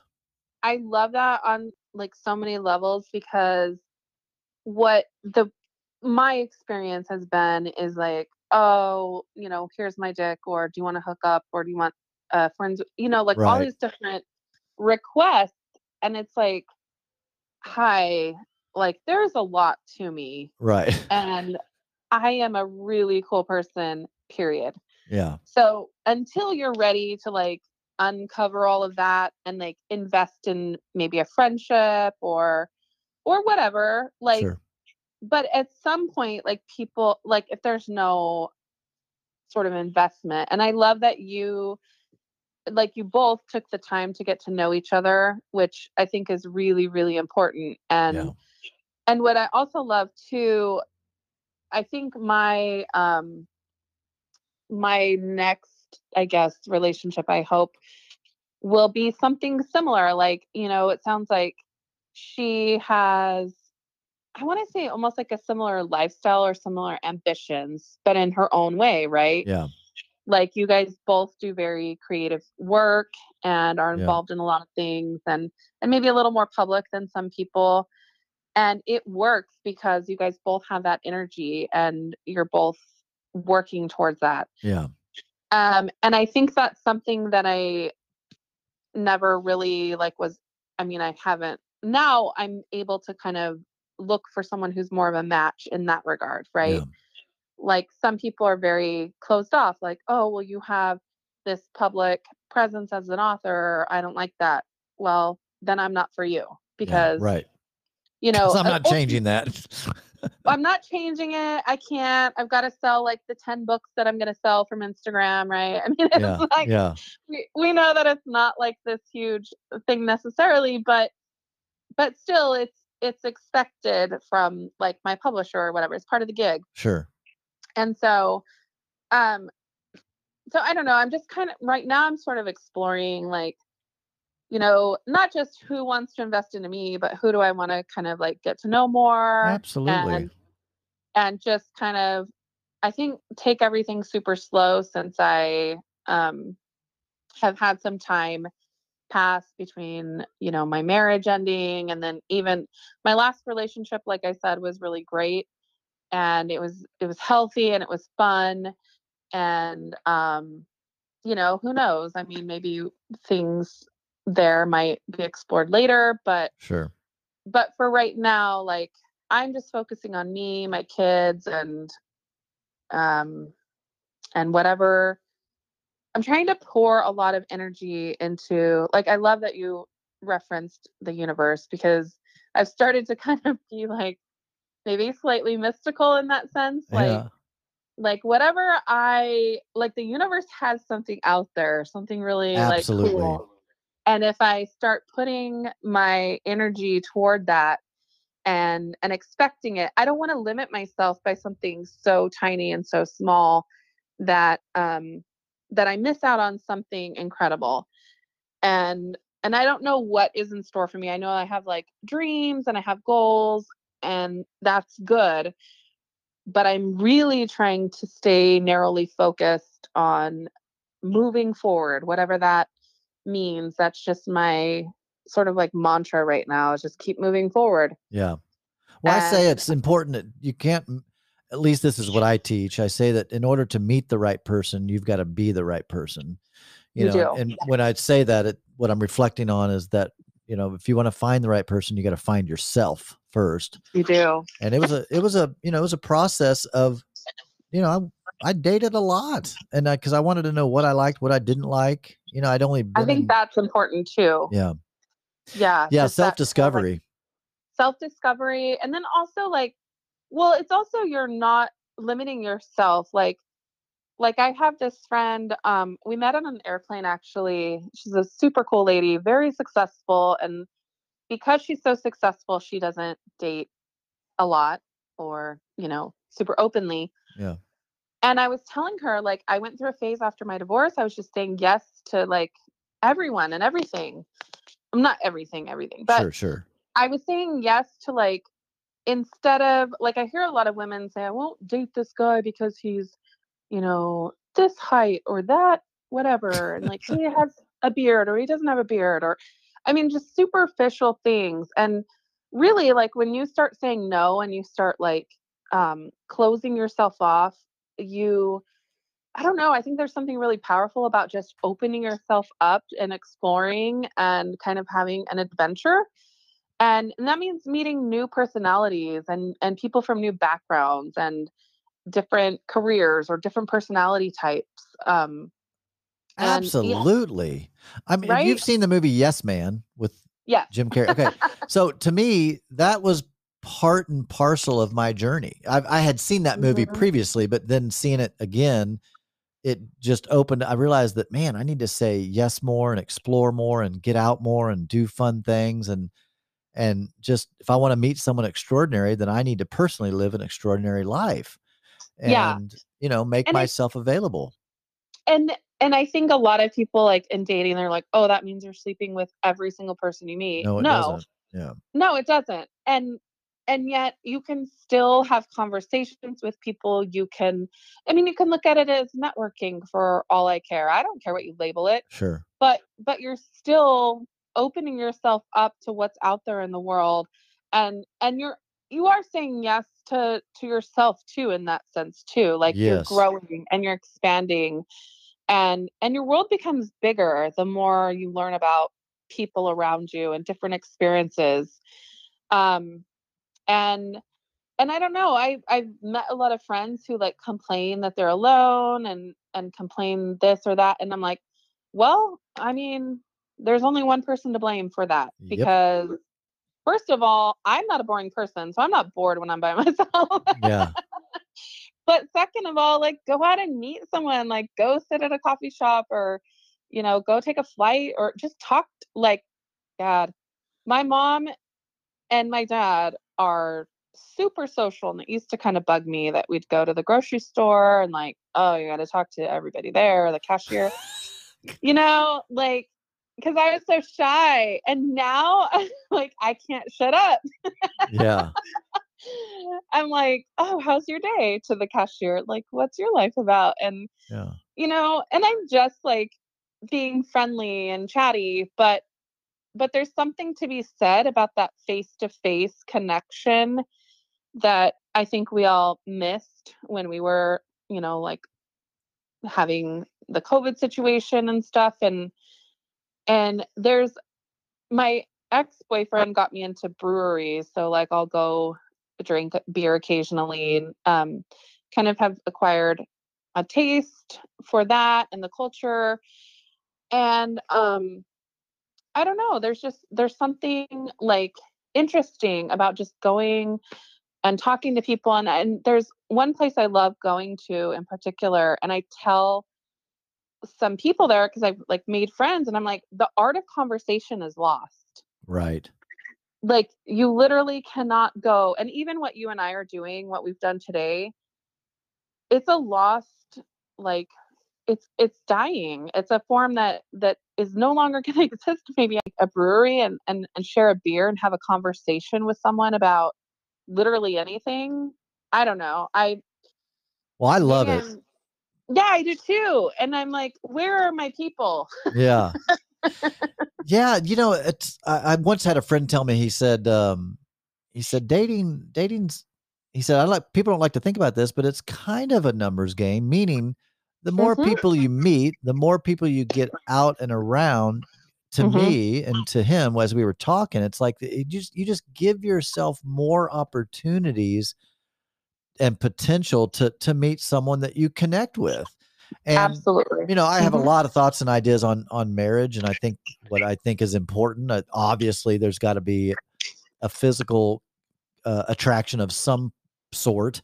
Yes, There's absolutely. Then after that, then there needs to be some kind of an emotional connection or emotional attraction, and Mm-hmm. then there you got to be compatible. I mean, you can have tickles in the tummy and have hot sex. That does not Yeah. mean you're going to have a good No. relationship. And No. then comes the compatibility, and that's with my fiance, we just wanted to do it the right way. I said, yeah, we Yeah. could have just jumped right into bed, and I'm sure it would have been fabulous, right? Right. But both of us were like, hey, I really like you. So, like, I want to get to know you first before we really invest in each other going to that next phase. And that's what I think a lot of guys, I mean, women too. Well, Yeah. obviously, if guys are hooking up, Yes. who are they hooking up with? Other women, unless they're gay, I Me. guess, but of No, I'm course, just but kidding. They're hooking up with me. that's right. But I think, the reality is it's, you said kind of off the cuff that, guys are, they send dick pics or they say, let's hook up. You want to meet, you Mm-hmm. want to friends with benefits. Like, which is fine. Everybody It do is. It's you. fine. You can do that. But when I got to the stage where I even as a dude was like, no, yes, it was fun. I have stories that I could literally do several podcasts on and just tell some Same. stories that, married people would be like, I mean, I I have know. stories, but the reality is it was empty. It was fun, but it was not fulfilling ultimately. And even during that time, I knew it was only a phase. I knew I wanted a life partner. I knew I wanted someone that I could not only want to fuck, but I also wanted to hold hands with and talk to Mm-hmm. and Mm-hmm. cuddle with and go grocery shopping with and walk the dogs with. Like, I didn't just want someone to have sex with. So, when There's guys levels. lead, right, when guys lead with sex, or women, whatever, Yeah. or let me just say this, because I know guys are usually pretty aggressive. When guys are leading with that, and a woman thinks, well, I'll do that to get him to love me. I'm telling you right now, that does not work. That Right. Well, literally yeah. works the opposite of what you think. I was Yep. more vested in my fiance, knowing that she wasn't going to do that. Like, it made me more interested in her. Plus, I realized, well, gosh, if she's doing that with me, well, I know she's not been sleeping around with everybody. you know? Yeah, and I think too, it's like it's a mutual respect and a mutual investment in someone. And you're telling someone, like, I'm gonna take the time to be thoughtful about this and actually get to know what's underneath you. Like, you look, whoever I find attractive, you look hot, I wanna fuck you. And I do, but I also wanna like get to know this other side of you, which is just as important, like you said, that Absolutely. walk the dog, watch TV, whatever. I don't know, go travel, like the everyday things and then also the important things. And it tends to make things last longer, be more fulfilling. And again, like I do love that we've gone from both being reverends to like now we're still acting like, you know, purity people in a sense, but like we but not that. It's weird how these ideas like that we did accept, there's maybe some truth to it, or there's some merit to A like nugget of a something there. nugget. There's enough of something that because I loved nothing more than being married to someone and feeling like that was my one and only. And oh, it's just nice to not have to like go look again or be off the market. Like I loved that. I love the security. I enjoy relationships. Like I think it's fun to have someone like, my ex-boyfriend, he would cook and he would grocery shop and he would plan for me and the kids, and he was amazing at it. And it's like there is no greater act of love than when someone like takes care of you like that, Yeah.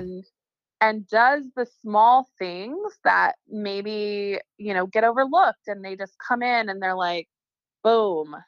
Like life was like my life, I feel like my life leveled up when Right. I was with him in ways that I didn't anticipate from just meeting him. And every relationship looks different, but that was just such a nice feeling to have this person who like thinks about you beyond, oh, my dick is hard, great, or whatever. Like, Right. I mean, Right. women, yes, women are just the same. Like we are. Right.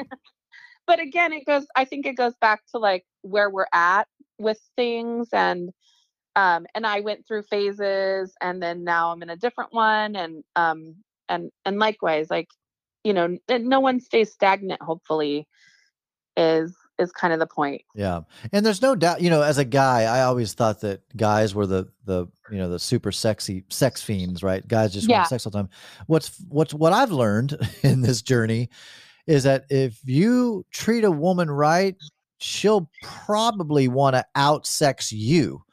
It's Yes. a very interesting thing that when a man treats a woman like she should be treated and just, loves her and is kind and courteous and thoughtful and, all those things, There is no dude, greater turn yeah, on. she will wear your ass out.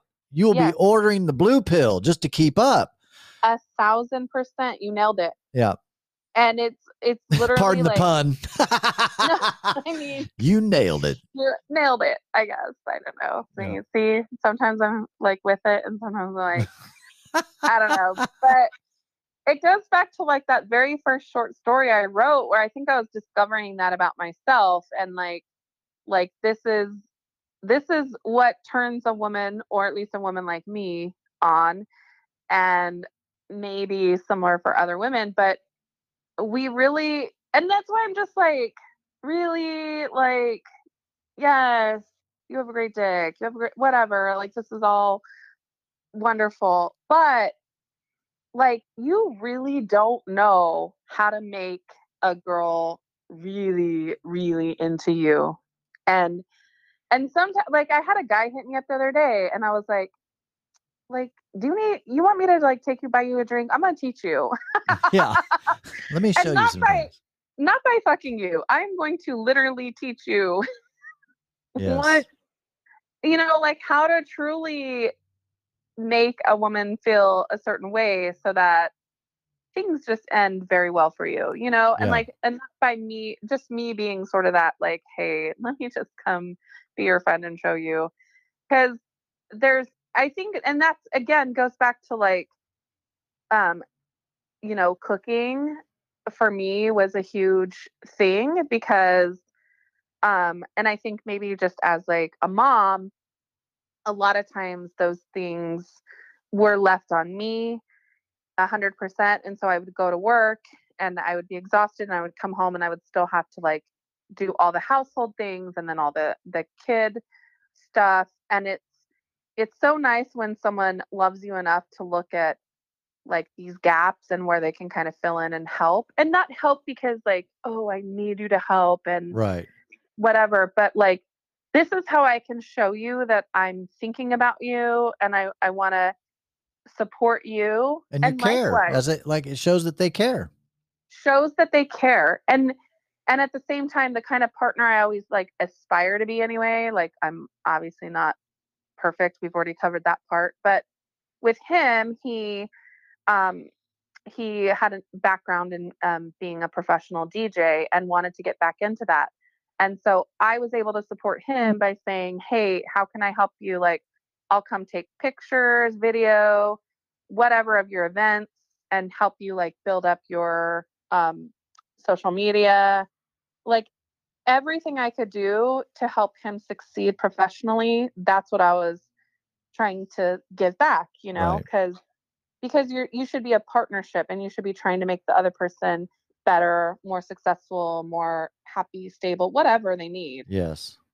Um, I don't know. So Well, man, I'll tell you what, Lisa, I know we could talk forever, and I wanted to ask you one more question before we like set up we need to do a series of 8 podcasts starring Lisa. oh, But because there's so much more to talk about, but I am curious about, so we've really covered a lot of things, mm-hmm. though the one thing that we haven't really kind of nailed in on, what was, so, you were a sold out Christian, right? You were Yeah. a Bible thumping, Bible believing, all that stuff. What began your journey away? I mean, just to be an atheist, so for me, my journey, I looked over the fence at Yeah. atheism, which, to be honest with you, there's a lot of it that really makes sense, because I've watched so many debates and I resonate more with the atheist side for sure, only Mm-hmm. because I'm an agnostic now. And I say, well, Right. I choose to believe in God, but I realize it's a choice. I'm not making that choice because of any evidence. I mean, Right. clearly. And the reality is that the truth of it is, even Christians, even religious people, really everybody's an agnostic, really, because Yeah. nobody actually knows. What they say is, they know in their heart, they believe in their heart. Like, that's fine. I get it. It's semantics. I understand. That God exists to you because you believe that, but it's not because of any, or you say, I feel it, or God has showed himself to me. Okay, Mm-hmm. fine. Whatever you want to say to convince yourself, but let's just start with being honest. And the honest truth is, nobody knows if there's a God or if there isn't. Now, if you choose to believe in one, that's fine. I don't fault you. I have chosen to believe in God or in a super supreme or a universe or Yeah. something. That's my choice. I think God, I think Jesus existed. I think he was a preacher. I think, all that stuff. But I have a lot of different perspectives on the man written book and the man created Yes. religion called Uh-huh. Christianity. So, Mm-hmm. I have a lot of opinions now, but for me, what led me away, because I'm curious what led you away. For me, it was just the things that I always struggled making sense of, like Yeah. a younger, the earth is 6,000 years old. How do you explain dinosaurs? How do you Mm-hmm. explain Neanderthals? How do you explain Homo erectus? How do you explain Noah's Ark, right? 2 of every creature on the, fuck you. That's Yeah. impossible. There's no way that's fucking true. I Like, love that. yeah, Fuck all that you. stuff. I just remember, I just remember getting to a place where I was like, okay, I've Oh, got to be honest with myself. And I can't just say I believe something sheerly on faith when everything about the evidence part was conflicting. Like, all the facts of the universe began to conflict with my religious perspective. So Mm-hmm, it mm-hmm. began to be dismantled. It was like, okay, well, clearly the earth is ancient. Obviously, carbon dating is a real thing. So, Right. like, okay, fine. That story is mythical, or it tells kind of a flood story that actually was real, but not to the Right. extent of like Noah built an ark. Like, okay, that's not true. And it just started unfolding, right? And little by Yeah. little by little by little, it just began to unravel until finally I don't know if I just woke up one day and I just realized, oh my God, it's a fucking myth. It's Yeah. based upon maybe some truth. Like there's some pieces of it that are like Santa Claus, right? It's like clearly Right. no one believes in Santa Claus like the story, but we realized there was a Saint Nick and he did give gifts to, Exactly. I Yeah. think Christianity, again, people don't hate me for this, but that's how I see it now. I see that it's based in some truth and there's some good shit in there, but man, has it gotten way out of hand.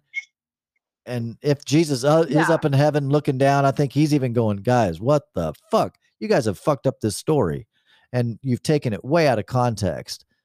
Well, and like a couple years ago I would have like never admitted this, but as sort of a necessity where I live, some of the best preschools and daycares have been Christian. And so I ended up sending my kids to one. I was like, dang it. Like, am I really doing this?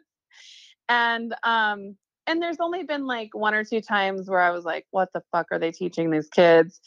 And then they're in another one and stuff. So like there's some issues there, but it's also kind of interesting hearing them like talk about it.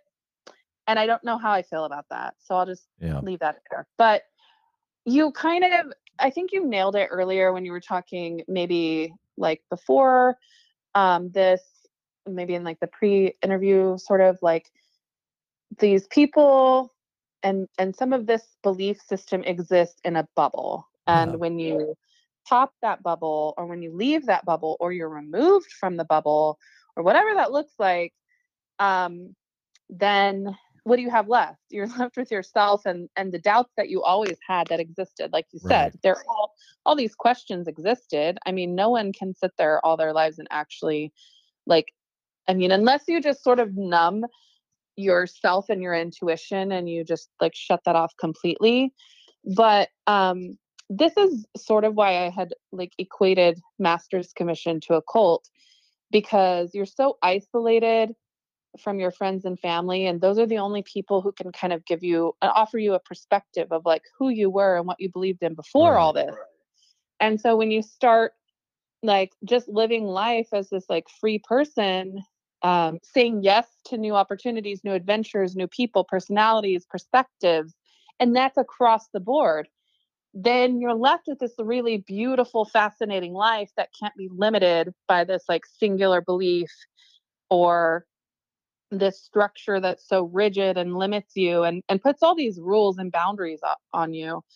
Um, it's like, even if you've like never, smoked weed or done any sort of like hallucinogenic, it's sort of like when you leave that sort of restrictive environment, you can finally breathe, or you feel like you're like in this different world almost. Like it's so good. It feels so good Yeah. to be free from it. And I mean, I can only say I was raised where we just like kind of casually went to church, and I think my parents just tried to like, hey, let's go here because like it can't be that bad for you. Like it seems like they kind of do good stuff and there's family events.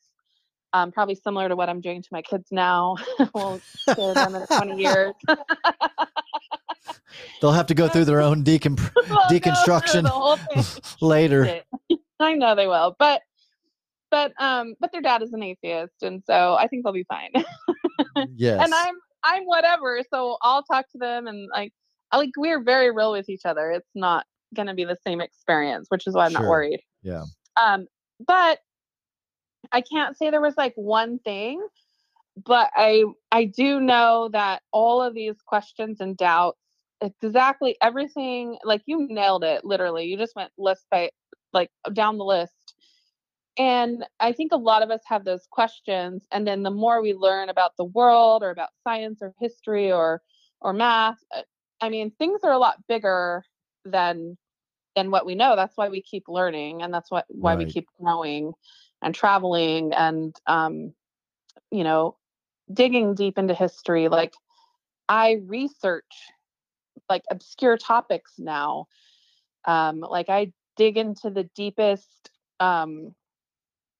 places of botany right now for books. Like that's kind of like, like Yeah. you can't get deep into that shit without sort of knowing that you're limited by a very strict sort of regimented belief. Um, but I don't know. I mean, we go back to like, is 100% anarchy good all the time? Probably not. Right. So, like, is structure and community some of those key things? Like, if only we could have like a little bit of that and then not all this other, or we, you know, could have like a good giving. I mean, let me put it this way, like, here in my community, I worked for the government doing like homeless, working in the homeless sort of community, like helping them out. And then the churches here, I was really hesitant to like mentally support the great work the churches were doing. And then I was like, fuck, like I have to admit that they're doing way better than the fucking government. Right. So now what? Right. Like now what is gonna, and like, oh, I'm like friends with this pastor who, but again, it goes back to like that whole thing we just said, like just because we had a really negative experience with some pastors doesn't mean that they're all like that or Right. all the people who believe. And I think that's the key. Like what I had an early therapist early on in this whole deconversion thing say something that really, really like stuck with me, that almost like my experience was going to be like this pendulum. And I had gone to the extreme, like rigid, strict sort of side. And now I was going to swing all the way over to this probably like atheist, A strict, rigid completely, atheist side. yes. And then kind of swing back and forth and settle somewhere in the middle in like a more normal kind of place. And I've looked at my life over the years, these last like maybe 10 years or whatever, in that, like from that perspective, and framing it that way and looking at these like weird experimental things I've done or things I've like spouted off saying and shit I've said to my family, and then look at me now, like sort of kind of landed normal. Right. Right. And I mean, I think that's not a bad thing either. Um, because I don't necessarily want to be this like super Bible thumper atheist either. I think Right. I've met some of those who are just as bad, like they want a following or they want whatever clout. And I just want to do my own thing Yeah. and be my own person. And that's probably why we, connected well, because I think that it's just a personal thing. Like no person's path is going to look the same, but we have consistencies, right? Like this lonely feeling when your quote unquote spiritual family or whatever they call themselves, they don't talk to you. Yep. And then you're rediscovering what sex looks like or what physical pleasure looks like outside of the scope of this like purity or these very strict ideas and beliefs about our body that, like it's okay to throw some of that off and learn through whatever means we end up, discovering who we are as physical people. And it's okay to even like that. Like, Yeah. and really like no path is going to look the same way. And I think that's like kind of what makes conversation so interesting, right? Is like you get to sit down and listen to someone's path and find okay, this is pretty similar, and then this is really different. And like you learn from people that way and you grow. So Well, that's the other thing about Christianity that eventually never made sense to me because it doesn't resonate with the way anything in the world is, which is there's only yeah. one way. Like, Yep. what? There's not one way to have sex. There's not one way to Yeah. get rich. There's not one way to date. There's not one way to, Yeah. like, there's not one way to do anything. So No. to say that this is the way, every other way isn't just wrong, it's hellbound. So Yeah. it's like this is the only way. Especially now, again, I'm talking about that evangelical, the very, like that evangelical, like the Bible's literally true and all that bullshit. It's like, you know Yeah. what? That doesn't make sense at all. You mean to tell me that every person around the fucking globe, on every continent, in every country, all of them, every culture, they're all supposed to be Bible believing Christians? Mm. Fuck Mhm. you. That's the Mhm. stupidest fucking thing I've heard ever. That is just Mhm. ridiculous. There's not one way to do anything. It's hence, I mean, Yeah. you can sing country, you can sing pop, you can sing rock, you can sing opera, you can fucking sing folk. It's Yeah. not just, no, there's only one type of music that everybody should fucking listen to. That is just absolutely ridiculous. And, Mhm. that was the first for me that as I started to go away from that world, it just became clear to me that if Jesus, which I mean, again, I do believe that Jesus, the person, actually probably did exist. Mhm. The fact that people 60 years after Jesus's supposed crucifixion, which again, maybe that actually did happen, whatever, but 60 Yeah. years after that, I can't fucking remember what I did last week, but 60 years after Jesus was crucified, then people start fucking writing shit about him and saying, well, Jesus said this. Okay. Too Like, many how inconsistencies. the fuck can you know that's exactly what he said? So let's just suppose that actually was some things that Jesus said. There's no way that's what that Jesus meant, come and follow me, I'm the way. Okay, let's just for the argument's sake say that that's actually what he said, and some person 60 years later remembered that's what he said and wrote that shit down. I just know, like I know my name, that he didn't mean like literally I'm the way, the only way. I think what he meant was, hey guys, I'm talking about charity and loving people and taking care of the poor and being a generous person. That's the way. I'm giving you an Yeah. example of how to be a good human, not Right. everybody be exactly like me and confess my name as your Lord and Savior, invite me into your heart. Like, oh, dear Well, and Lord. what's wrong with just like accepting something as like, okay, this is something like, North American or American people have believed historically, and it's like been part of our culture and something we've passed down.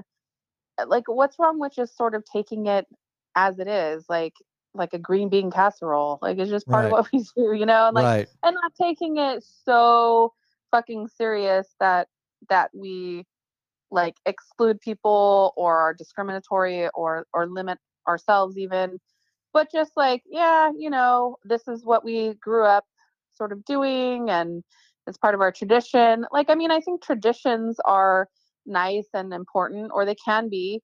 Sure. And I mean, I enjoy a Christmas holiday. Me I too. enjoy fucking giving my kids Easter baskets. We have Easter bunnies Yeah. um everywhere, and those are things that I like, that have sort of, I think, stemmed out of that um, kind of community or Sure. over the beliefs. But that doesn't mean I have to take everything, like you said, so literal. Right.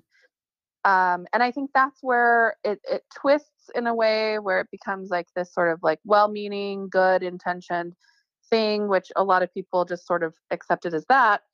And then it becomes this oppressive or really like rigid, um, sometimes dangerous thing, and I'm thinking of like extreme. Well, yeah, you go back to, I mean, go back to our very first conversation early, like when we first started the podcast 6-7 hours Mhm. ago. Yeah. It like that, it leads to corruption like that. It leads to lies Yeah. and deceitfulness and all that, and hiding. I think I mentioned this either before or sometime after, maybe it was before, but the freedom that I've felt walking Yep. away from that world, because I can be 100% authentic. I don't have to act like I'm not having sex. I'm going to wait till I'm married. And Yeah. I don't smoke weed. I don't drink. I You can do whatever pray. you I want. pray every Yeah. day. No, guys, I'm a fucking human. I live life. Yeah. I try to be good, be honest, live above, all And that not every shit. day is perfect. It like even goes back to that like toxic positivity that people talk about. Like Right. you also can't be like so positive and up your own asshole all the time that you're like everything's great. No, like I just got candid about some like drama that's going on in my life that I would like to exit, but like not just it is life. Like life has its struggles or it has its good days, bad days, and we are human, which is kind of I think it's what makes us interesting. Like, but I've met people who aren't always very accepting of other people or other ideas, and it can be an unpleasant experience when you meet people like that who aren't they kind of don't match that sort of vibe where they're open. I'm great to be around, and I'm also flawed. So there's a lot of things I do that piss people off that I will apologize for if I get called out or someone tells me about it. That because blind spots you don't see Sure. what you do, but like isn't that kind of um, maybe it's a mature place. Maybe I've grown to appreciate people. Um, you know, I took a class on like the Holocaust, and I think we studied, good and evil, and also some interesting discussions about are people truly like all evil or all good? Right. And no, I would say not no. Yeah. yeah, no, they're not. And so I think that's what's kind of interesting too is just like no one's all good or all bad or whatever. And I mean we might get caught up in shit or we might have bad there's way too much to dig into there. Yeah. Um but no, I don't know. I think it's kind of a nice maybe it's naive, but it's at least for connecting with people and like getting out there and having meaningful conversations um and and making new friends or whatever. I think it's nice to look at people as mostly good first, and then obviously if they fuck you over, then Yeah. whatever. But Well, let me ask you. Let's end on a even higher note, and I'll ask okay. you. So, as an author, um, what books or what book have you read recently that you highly recommend? And is there a book that you've ever read that you highly recommend? Oh man, this If that's is too big of a question, what's the last book you read? You're the like, Timmy, last it was an book I erotica book. I'll tell you all about it. the last book I read was Brown Bear, Brown Bear. What do you see? Oh my God. Was this This a is children's book you read to the kids? I did. And I Hey. mean, what's funny is probably why I write kids' books is the last, however many years, all I do is read kids' books over and over and over. And I love it because my 2-year-old's developing his speech. And so it's something he's able to memorize. And he says, read to me, and Brown Bear. And he goes to sleep with it. And as an author, I am so proud that my kids sleep with their books. Um, so actually probably the latest like adult not adult, but grown up book I've read is it's a business strategy book called Your Next 5 Moves. Um and so like I told you before, I just started my first LLC, and I say first because I'm hoping it won't be my last. Yeah. And so like my dad has been a long time entrepreneur, and I've always sort of struggled with kind of holding myself back from the fear, I guess, of like, why am I not an entrepreneur? And I just like would hold myself back. So this book, Your Next Five Moves, Master the Art of Business Strategy by Patrick Bet David, is really good. And I like that it's just kind of about that whole moving forward sort of philosophy. Um, and this is like a newer book, but I read a lot of like older stuff too, like obscure philosophical passages. I'm kind of weird. Like I think I have undiagnosed ADHD, and I'm really focused on details. Like I have this like severe case of give me a passage, don't give me a book. Right. And so maybe that like comes from religion. I don't know where we study the Bible passages. I don't Yeah. know. But I love studying, like I'm a nature writer, so I love studying books about like landscape or place or the environment, and I'll dig into that. Or I'm really into like Alan Watts lately, Oh, I love and just Alan Watts. yeah. Have you And read Little Soul in the Sun? no, but I will Oh my add it to my list. gosh. The Little Soul in the Sun, a children's parable. You absolutely, oh my God, I can't believe you haven't heard of it. You'll Nope, love it. You will absolutely love it. It'll be a book you would read over and over and over to your kids. that's awesome. Well, I'm writing it down. So I don't know. Oh, this is, I can't answer a question like this without being a fucking weirdo, because the last book I literally took somewhere was a book. It's a 1970s replica of images and the story behind the history of transportation. So the first train in London. Wow. Um, so I'm reading, and this is my research, right? So for me, it's a fun book. Right. Fun. I'm so fun. I'm reading a book about the very first automobile and chariot and where the word comes from. But someone's got to do this shit. Right. So yeah, I like walk into this brewery with like a 2.5 foot tall book with images of trains. You're like, hey guys, I'm a weirdo. Everybody. I'm a weirdo. And literally my friend Ryan was like, you don't fucking treat a bar like it's a library. And I was like, well, this one has a cool vibe, okay? And it is my library. Yeah. And they've actually, like, some of the women there have been like, can you please start like a smutty book club for us? Um and so like it's just, you never know like the people you're gonna connect with and meet. And Yeah. they may think these little weird things are interesting. So, I read a lot of things for research Got and you. like whatever rabbit hole I'm going down. I probably haven't read like a self-help book since those days. Got you. I just They're too filled with fucking fluff, and I can't wrap my head around it. Yeah. Even business strategy books, I'm like, well, one chapter was helpful, the rest of it just went with your title or whatever, Right. Right. So it's hard to kind of get locked in, but those but I get hooked on details. Like I want to know where the first um train in London came from, because I'm trying to work on a book kind of about Peter Pan. Oh, fun. And I started writing. It's a like a feminist take on it. Um, and then so I have this character, and in the setting, like she was gonna take a train, and I'm like, well, I don't know. Like, is that even historically accurate? So Yeah.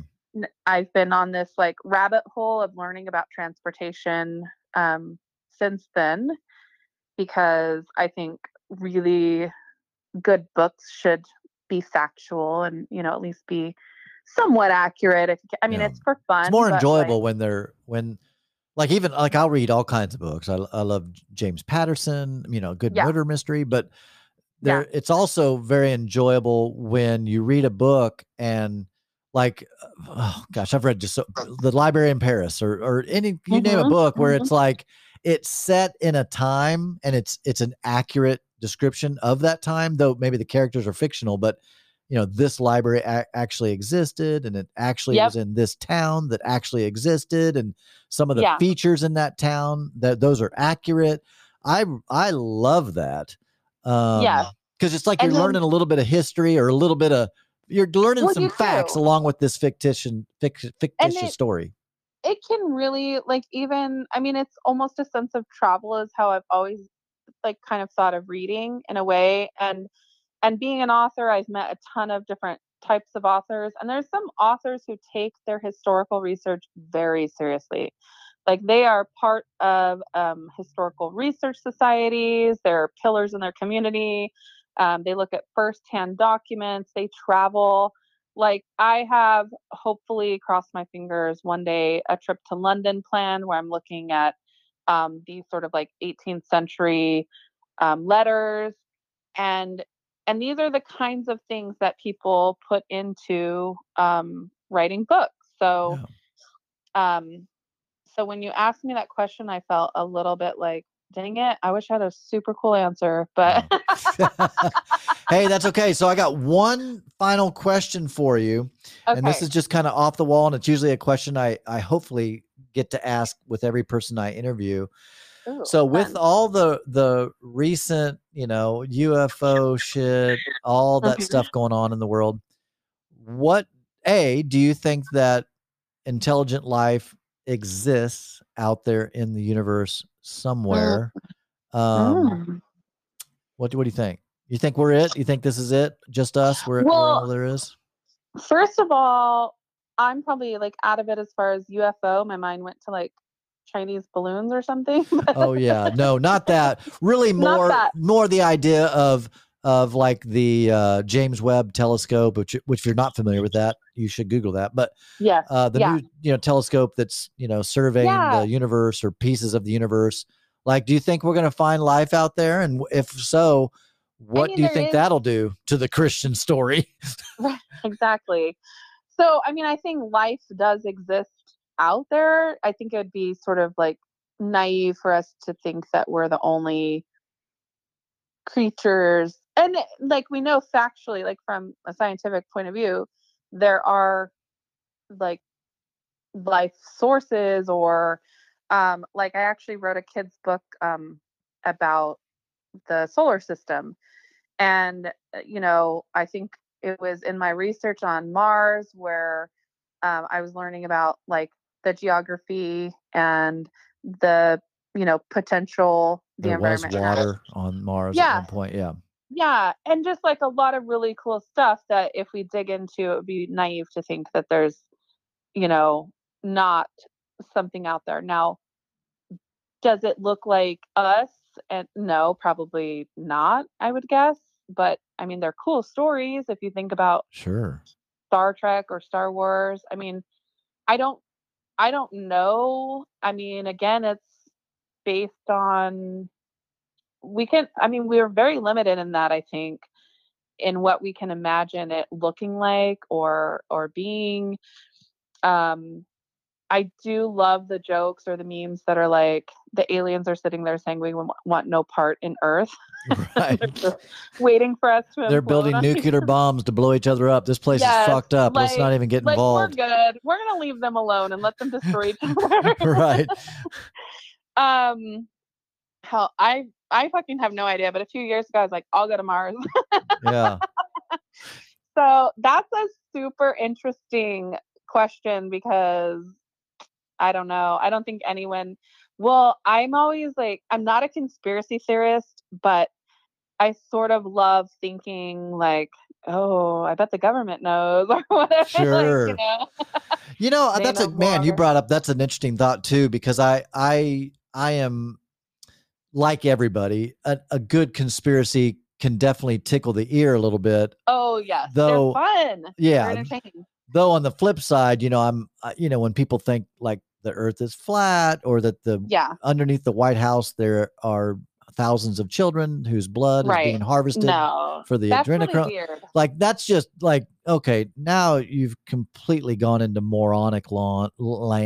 That's Yeah. ridiculous. But I mean, obviously there are things that were conspiracy that now are conspiracy fact. It's like Hmm. Yeah. Snowden and like certain things that we all know. But Yep. yeah, some of the stuff's just so crazy. It's like, dear Lord. But like you, I've wondered, yeah, are there those that maybe know that, oh yeah, no, like Roswell, that's real, like, or is it not real? Like, who knows? I don't know. I'm like Right. you. I don't know. I do think it would be awfully naive to think that we're the only ones in a universe that we know little to nothing about. Even Exactly. as much as we think we are knowing, it's like the universe is so big that all that we know about the universe is like less than 1% of what's Yeah. out there. So, uh, And I think that's kind of the key. Like, I think basic science tells us that there's a lot more out there, but we may not, um, it may not look exactly like what we're thinking it looks like, like right. the little green goblins. Sure. Um, but fun fact, I guess, since we've already talked about my marriage, my still husband, as I like to call him, was Soon to be super X. into, Soon to be X. yeah, hopefully we hope. He was really into aliens, like in a like, Good just a way, fun kitschy way. sort of like just fun. Yeah, And yeah, I have an uncle who's into them too, like as a joke. And so we went to like this alien tourist stop in Nevada, and like, oh my god, the culture of it is just hilarious and it's yeah. fun. And he was a real big fan of conspiracies, even though he didn't like believe in them, but he loved sort of digging into like the world of what people were making up. And so I would kind of sometimes get into him a little bit like, whoa, that's fucking weird. And like, but it's also entertaining. Yeah. Have you So you ever have could you go either heard way. Yeah, so there's a YouTube channel called The Why Files. The Y files. Oh god. You just based on what you said, you would love it because I think the reason I like it is he sounds conspiratorial, like you're hearing a story about whatever he's telling that's like, ooh. Mhm. But Mhm. then at the end, he actually will flat out, if it can be, he'll debunk it. He'll be like, Oh, okay, that's fun. that's a great story. You all were like loving it, but here's what I Yeah. found out. You know, See, that's that's not kind of my style. yeah. Is like Research, this is facts. He's a yeah, journalist, a real journalist. Yeah. yeah. And I think that's kind of the interesting thing too. And like sometimes my um then husband would do is like kind of look into like the groups of people who would invest into this idea or this conspiracy, and kind of we'd have conversations about that. And I think that's kind of fascinating, just to know certain people gravitate towards that, which I don't know about you, but people had, when I would start calling Masters Commission a cult, people would start like assigning labels to me and calling me an idiot. Like, well, how did you get involved in something like that? I would Right. never be that stupid, is what they would say. Right.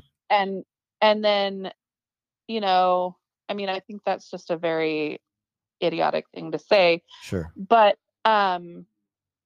but it is interesting to going back to like that sense of community or even just groups of people. And sometimes Groupthink. it's groupthink. Yeah. And how it and sometimes becomes bigger than you imagine it would be, and Yeah. weirder. Like you threw out some weird shit just now, and I'm like, I've heard of that one too. Yeah. I mean, like, yeah, I could go. I know nearly all of the conspiracy theories. Hmm. Some of them are just so outlandish that my mind, I can't even believe that people would still believe the earth is flat when we have fucking pictures and Yeah. video. It's like clearly that's like not even, well, maybe it's like, no, no, no. That's one of those conspiracy theories that not even maybe No. for fucking sure it's a sphere. Now, okay. Mhm. But like, did we land on the moon? Well, I am 99.9% sure that we landed on the moon. But I don't know. Can they fake something like that? I don't know, but I believe that Well, it's real, and it'd be too. it's real, but what's weird is how some of this stuff, like our history, is almost like getting reversed or erased by some of these conspiracy theories. And then it's like, well, it's possible now with like the internet. Yeah. You can fix anything, you can manipulate anything, and even AI and like the Oh future of wow. AI. Yeah. Oh my God. The So, world's like, gonna get weirder, probably. it's Gosh. so weird. Do you ever just feel like you're in this weird place Do, and you're do, like, do, do, do, do, do, do, do. yes. I do. I'm on an episode of Twilight Zone or Black Mirror. I mean, there's Oh, it's no so there's no true. doubt. Like I've thought about this too, because I love Oh, I forget what it's called, but when you just erase your mind and just think, right? So yeah, a yeah. think experiment. I think is what it's called. Mhm, I've often mhm, wondered, in 1,000 years, what will remain? What will be the religion or belief system of the day? Will Christianity mhm. or any of the fucking religions of today, will they even exist in a Oh, thousand years? Like, what these are good will questions. things look like? Of course, it's just experimenting with your thoughts because we don't fucking know. Mhm. But Yeah, what we do know, we can go 1,000 years in the past. And yeah, like, so what from whatever 1,000 years? I can't even, my brain's not working right now to think about what's right. 1,000 years ago, but 1800s, let's just say, what existed then that still exists now, or how alien do we appear now? Like if I was to go back to Mhm. 1800s in my little Lexus car or Yeah. arrive in my little plane, like what the fuck? Like this guy's from outer space, you know? Well, I know, and actually, that's really I like. We should definitely smoke together sometime because I think this would be a fun conversation to have. Yes. Oh, I'm down. It's legal in Missouri now. Used to the old Midwest, we were holding out, but we Well, it's legal here too, but like going through the crazy divorce, I don't do anything at any time. right, because I'm you could just get like, drug tested. Yeah. yes, it's weird. It's a weird, like, but of course, whatever. Did you say you have a plane? Like, are you a pilot? No, no, no, no, no. Oh, I okay. do have an actual Alexis car, but I don't have Okay, because a plane. well, so my dad has a little plane. He got a pilot's license. And so I'm always kind of like, oh, it'd be kind of fun to learn how to fly. But then over the years, I've gotten more comfortable with the idea. But initially, I was terrified. Yeah. And so now I'm like, oh, it'd be so fun to just hop in my plane and like do this podcast in person. Like, ooh, that'd be That would cool. be so dope. Right? It would be Yeah. much better. So in But Are you Northern California? I'm not familiar with the area. I'm central. So I'm in Kern County, which is central. And we used to sort of label this as almost like the Texas of California. Oh, really? And So it's not and LA like. no, I'm an hour and a half north of LA, and so still kind of like very connected as far as well, like a lot of things are filmed here, and I went to school there, and so like a lot of us kind of go back and forth. And what's weird interesting, I guess, is like because where I live in Bakersfield, the cost of living has been so much lower than um, San Francisco, the Bay Area, and LA, Yeah. that a ton of people are moving here from those regions, which is changing the community. It's becoming much more diverse.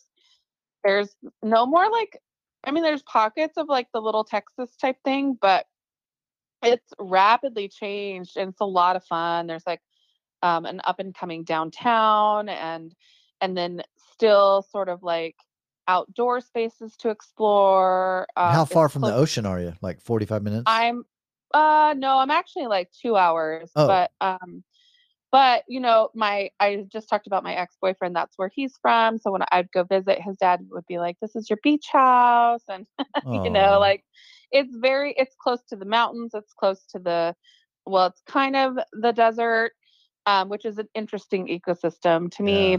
But we're close to everything, and it's it's this rich like agricultural community, and so yeah, I mean, I kind of one of those places I wanted to like get away from, and then when you have kids, you're where you are. So Yeah.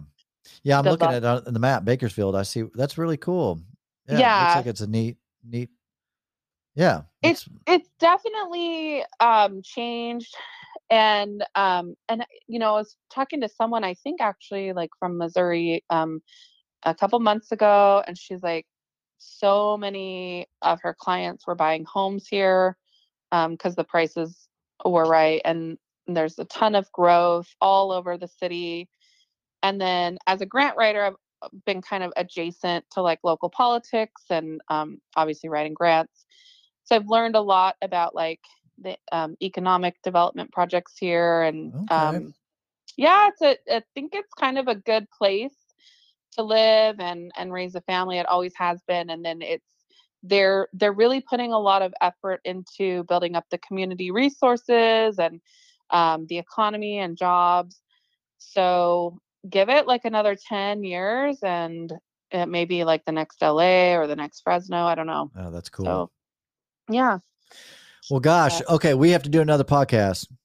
yeah, I'm down. Okay. In Well, person. yeah, absolutely. That'd be dope.